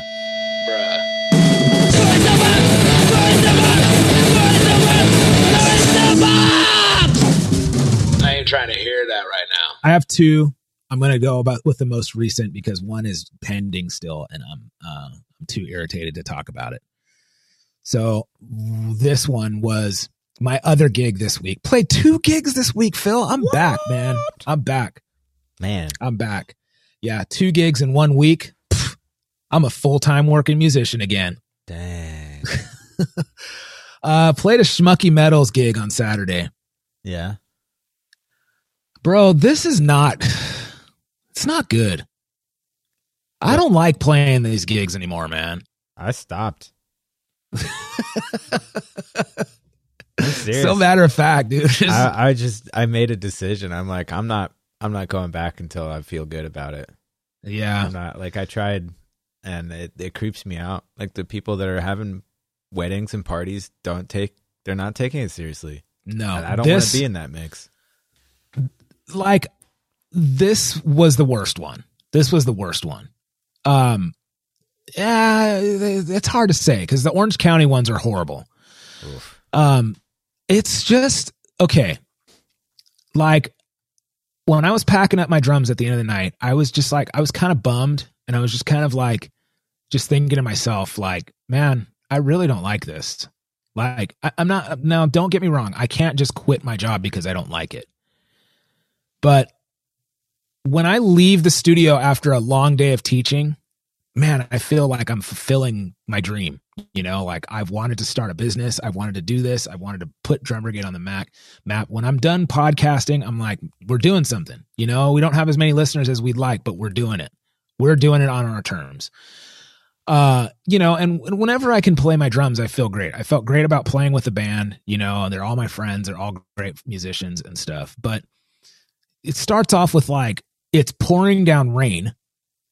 Okay. And it is like sloppy rainy, and we're playing in Rancho Santa Fe or whatever. Like, and so it's, we're playing on like a farm, and it's just muddy, and it's like, so I'm already like, there's 100% chance of rain on Saturday. So I'm texting the band leader, like, hey man, what's going on with this? Like, are we, I'm not going to set up my drums in the rain. I'm just not going to do it. Mm-mm. And it's like the policy of the Schmucky Metals that we're not going to play in the rain. They're not going to make us play in the rain. But dude, I'm sure you've experienced it. Sometimes these wedding planners or these bridezillas are just kind of like, I don't care. You need to do it. We're paying you, set up. Mm-hmm. And I'm like, I won't do it. I'm just not going to. Sorry. Unfortunately, that's not the way it works, because you're not going to pay for my one-off custom-made freaking Masters of Maple drum set that shouldn't even be outside in this weather. It should be in a studio somewhere where it doesn't even go outside. Yeah. Not to mention, it's pretty dangerous to be running high-powered equipment. Electricity. Yeah. Rain. Yeah. So they're like, look, the policy is we have to at least set up, or we have to at least show up. If you don't show up, you don't get paid. So we have to show up. I'm like, I have no problem showing up. I have no problem playing. I just don't want to play or set up in the rain. Second, there's these dumb rules that these stupid people make that don't make any sense. Like, the vendors can't park here. The vendors can't use this bathroom. The vendors can't eat. The vendors can't sit at this table. The vendors can't be seen. The vendors this, like, enough with that. Does it really freaking matter? So they have us park, dude, you should see where they had us parking and where we were supposed to load in. Yeah. It was like, you guys have to park down by the pool house, which is like a quarter of a mile down this dirt road. And it's like muddy and sloppy. And I'm driving around in a Mazda 3, like loaded with drums. So I'm slipping and sliding down this freaking road to get to where they want us to load in. And then we have to load in through this tennis court, which is like blocked by bushes. And then we have to load up like 25 like cobblestone steps to the pool. When if we just parked by the garage and wheeled our carts in, and we could have wheeled our carts in right to the pool. I've played this exact place before, and that's what we did. But no, we don't want you guys pulling into the driveway. When there's all the chefs are parked, or the caterers are parked in the driveway, and the wedding planner is parked in the driveway. So what the heck is the problem with the band parking in the driveway? It's a stupid rule that you made up. Thank goodness it's pouring down raining, so I don't have to load my drums piece by piece up cobblestone stairs because you don't want us to easily load in. So they had to change the plan because it's pouring down rain. So now they have like a circus tent set up outside in the grass. They have like an 8x8 stage when we're supposed to set up a 6 or 7 piece band on that. That's not big enough for my drums. 8x8? Yes. That's a drum riser. Yeah. Exactly. So they're like, can you pull in and load in your drums or load in your equipment? So we're like, yeah. But I'm like, if it starts raining, there's water all over the place in here, like on the stage where the water was leaking in when it started raining. So I'm not going to, like, if any water gets on my drum set, I'm flipping the heck out. You know? Yep. A drop, I'm pissed off. If a drop is on my drums, I'm pissed off. And I'm putting my stuff in its cases and I'm driving off into the sunset. Okay? So thankfully the band leader is like with me. And he's like, look, like we just have to go through the motions of like, hey, if things, like we're going to set up, but if things go sideways, we're packing it up quicker than we've ever have. And we're freaking folding this and we're going home. And so, okay, long story short, I pull my drums into the driveway to start setting up my stuff. And I'm like, you know, if things go sideways and I have to hike all the way down this quarter-mile road in the mud to get my car just so I can get my cases as it's dumping rain, it's going to be like a 30-minute process just to get my drums in the cases. I don't want to do that. And I can't leave my cases in this tent. There's not enough room. So I'm like, why don't we just pull our cars to the end of the driveway? You can't see it. Like it's pitch black out here. You can't even tell there's cars there. And so Kevin Freebie is like, I'll ask her. I'm just going to ask her. And he's like kind of putting the thought of like, hey, if it starts raining, we're done. We need quick access to our cases. So she's like, well, I mean, it's like partly cloudy. It's not really raining. Like 5 seconds later, the heavens open up and it's just dumping rain. And I'm just like, exactly. Partly cloudy, you idiot. And so, anyways, we still went through with it. And so I'm like, she's like totally bothered. Like, well, what if the clients see your car? I'm like, what if the clients see our car? Who cares? They've never seen a car before. I mean, it's not like your car's offensive. Dude, they're walking from the house to a circus tent outside for their wedding. And you're worried if they see my car. If they look to the right, they're going to see your car. So you're worried about my car, like at the edge of the driveway that you can't even see. You can't, like, trust me, dude. When I say you can't even see, there's 4 cars in the driveway. We parked at the edge of the driveway. You could not see them. Yeah. No one is even walking over there. And they're just like, she's like, well, I mean, what if they call an Uber and they need to come in that way? Well, there's another entrance to the thing, like right there. Like there is no why are you making this rule? There's no reason for it. That's weird. And so she's just like, well, I guess. And I'm just like, I don't understand this, dude. I don't get like this pettiness. They can't see a car. I'm like, we're parked next to a road. Like, There's cars driving by every 5 seconds. Are they afraid of cars? Like, what is the problem here? That's so weird. Okay, dude, it's just, these are the worst people, dude. These are the worst people. Every weekend we play these stupid weddings. These are the worst people that you could work for. They're just, if you're having a wedding in the middle of a pandemic and you're demanding that things are, you know, like you want caterers and you want all these people there and you want a band and you want this party. I'm sorry, dude. You are like very self-centered and selfish, you know, and like you're just, you don't, and that's what kind of people these people were. They were out of their mind, hammered drunk, like just complete garbage, dude. Just sloppy drunk. Not one. I was the only person in the band and on the dance floor and in the whole place wearing a mask. I kept my mask on the whole time. Yeah. I was the only person there. Literally, the only other people were like the photographers. Everybody else, no. Drunk. This is a doctor. This wedding, the groom is a doctor. I'm the only guy there with a mask on. That's crazy.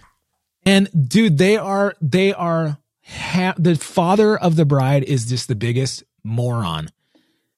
Up in everybody's face. He's hitting Andrea. He goes to some chick that's there, says, "Are you a natural redhead?" And then she's like, "No." And then he's like, "Prove it." He goes, "Prove it." Whoa. Father of the bride. Just a complete, these are the trashiest scumbag people I've ever seen. What a piece of garbage. Yeah. Hitting Andrea, like all up in her face, like just coming up to the band. Everybody's up in your grill. And I'm just like, oh my God, I'm having anxiety so bad, dude. I'm in this tent with all these drunk people just spewing their stuff everywhere. And like, I'm just like, you know, man, like, I don't like this. That sounds terrible. I don't like this, man. I don't freaking like this. I don't know, man. And every wedding I play, like it's like there's some classy people that are like, you know, that are very friendly and classy. And it's like these people are just, they have most of the time it's people like this. They have these outrageous demands. We can't see your car. You have to park in the mud down the hill and then carry your equipment one by one. It doesn't matter if it's raining. We want you to set up anyways. You know, it's just, these are the worst self-centered, trashiest people I've ever seen. And it includes the wedding planners. It includes, dude, I'm sorry if I'm being offensive. I'm sorry, but these people just, man, it's getting really hard for me to do these gigs. Yeah, I feel you, man. I'm right with you. Yeah. Between just life schedule and what's going on out there, I'm just focusing on teaching and trying to, once the studio's done, I'm going to be doing a lot of recording and trying to work some other angles, you know. I feel like I'm in the same boat, man. I need to do that kind of stuff more. And I said it before when this pandemic thing started that I want to do more with my band. You know, I want to do more cool gigs and I want to teach the rest of the time. And I don't want to have to play these gigs. I don't mind playing them every once in a while, but I don't want to be a wedding drummer. I don't want to be a casino drummer. I want to be the drummer for Shuffle and Bang and for Western Standard or, you know, whoever else. And I want to be the owner of Drum Brigade.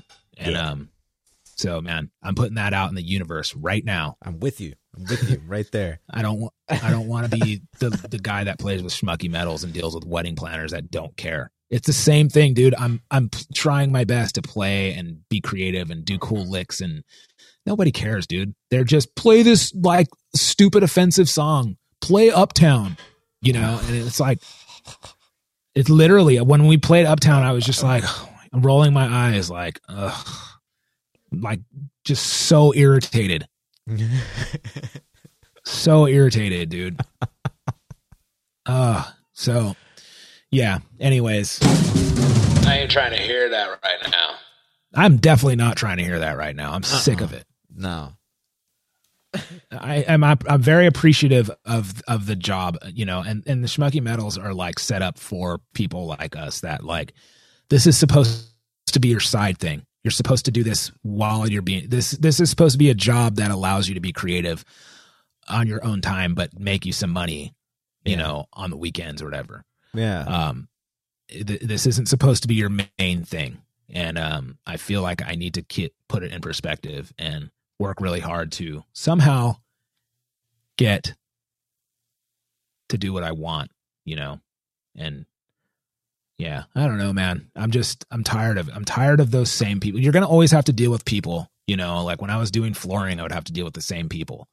Mm-hmm. So, you know, when I play at Eddie V's, you're dealing with the same people, but I don't know. I don't know what it is. It bums me out. Like I know I'm playing my drums and I have drumsticks in my hands and I'm really proud and happy that I'm able to do that, but this isn't what I'm supposed to be doing. I'm supposed to be doing what I did on Thursday night, playing with my band and really doing something cool. And it was awesome. I feel like I'm supposed to be creative and making stuff and, you know, doing stuff, you know, recording cool ideas and playing with my band Tigros and stuff like that, you know, creating other kind of stuff. But playing Uptown Funk is not what I'm supposed to be doing. Not what I'm supposed to be doing. Dealing with people who don't care whether I live or die or whether my equipment gets ruined or not. As long as they get to hear Uptown Funk. Yeah, it's just, sorry. I'm grateful that they want to hear live music and they're stoked on us, but I'm just not, I can't deal with Dumbo people anymore. We can't see your car. You got to park down the driveway. You have to be unseen. Get over yourself, you dumb idiot. Gosh, I ain't trying to hear that right now. All right, Funky Phil. Well, the thing is, dude, You're a legend. I did have it this one time, but we're running out of time, man. We already have a 2.5 hour show, so, or almost close to about a 2 hour show if we have that interview. Oh yeah. So let's have this one time next time. Sounds good. And another soapbox next time. Great show. You know, all that stuff. If you guys want any other information about me or Funky Phil or my new album, just go to Drum Brigade, or you can just go to CoreyKingston.com, PhilPardell.com. Special thanks to Tyler. If his interview ends up happening, we're hoping that he's scheduled, so it should happen. He's just scheduled on Thursday, not today. So thanks to him for coming on and chatting it up with us. And yeah, so this is 96, episode 96, and it's been a wonderful time chatting with you, Funky Phil. It's been a pleasure, Corey. It's been a full-on pleasure. All right, guys, drumbrigade.com, Drum Brigade Podcast, episode 96. Thank you guys for listening and hanging out with us today. Oh, yeah.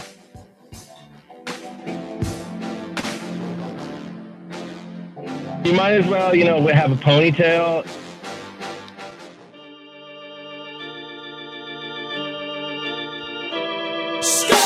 Thanks for listening to the Drum Brigade Podcast. This podcast was recorded in the Beat Locker at Pimp City in Oceanside, California. This podcast was produced by Funky Phil Pardell, and all drops and original music are by Corey Kingston. The Drum Brigade theme song is I Don't Like Your Music by The Busters. For more episodes, please visit drumbrigade.com and hit up our archives to hear some great interviews with Thomas Lang, Daniel Glass, Stan Bicknell, Tosh the Drummer, Kurt Busquera, Mike Dawson, and many, many more. For all other things, or to get in touch, please visit drumbrigade.com. Oh yeah, one more thing. Like and subscribe.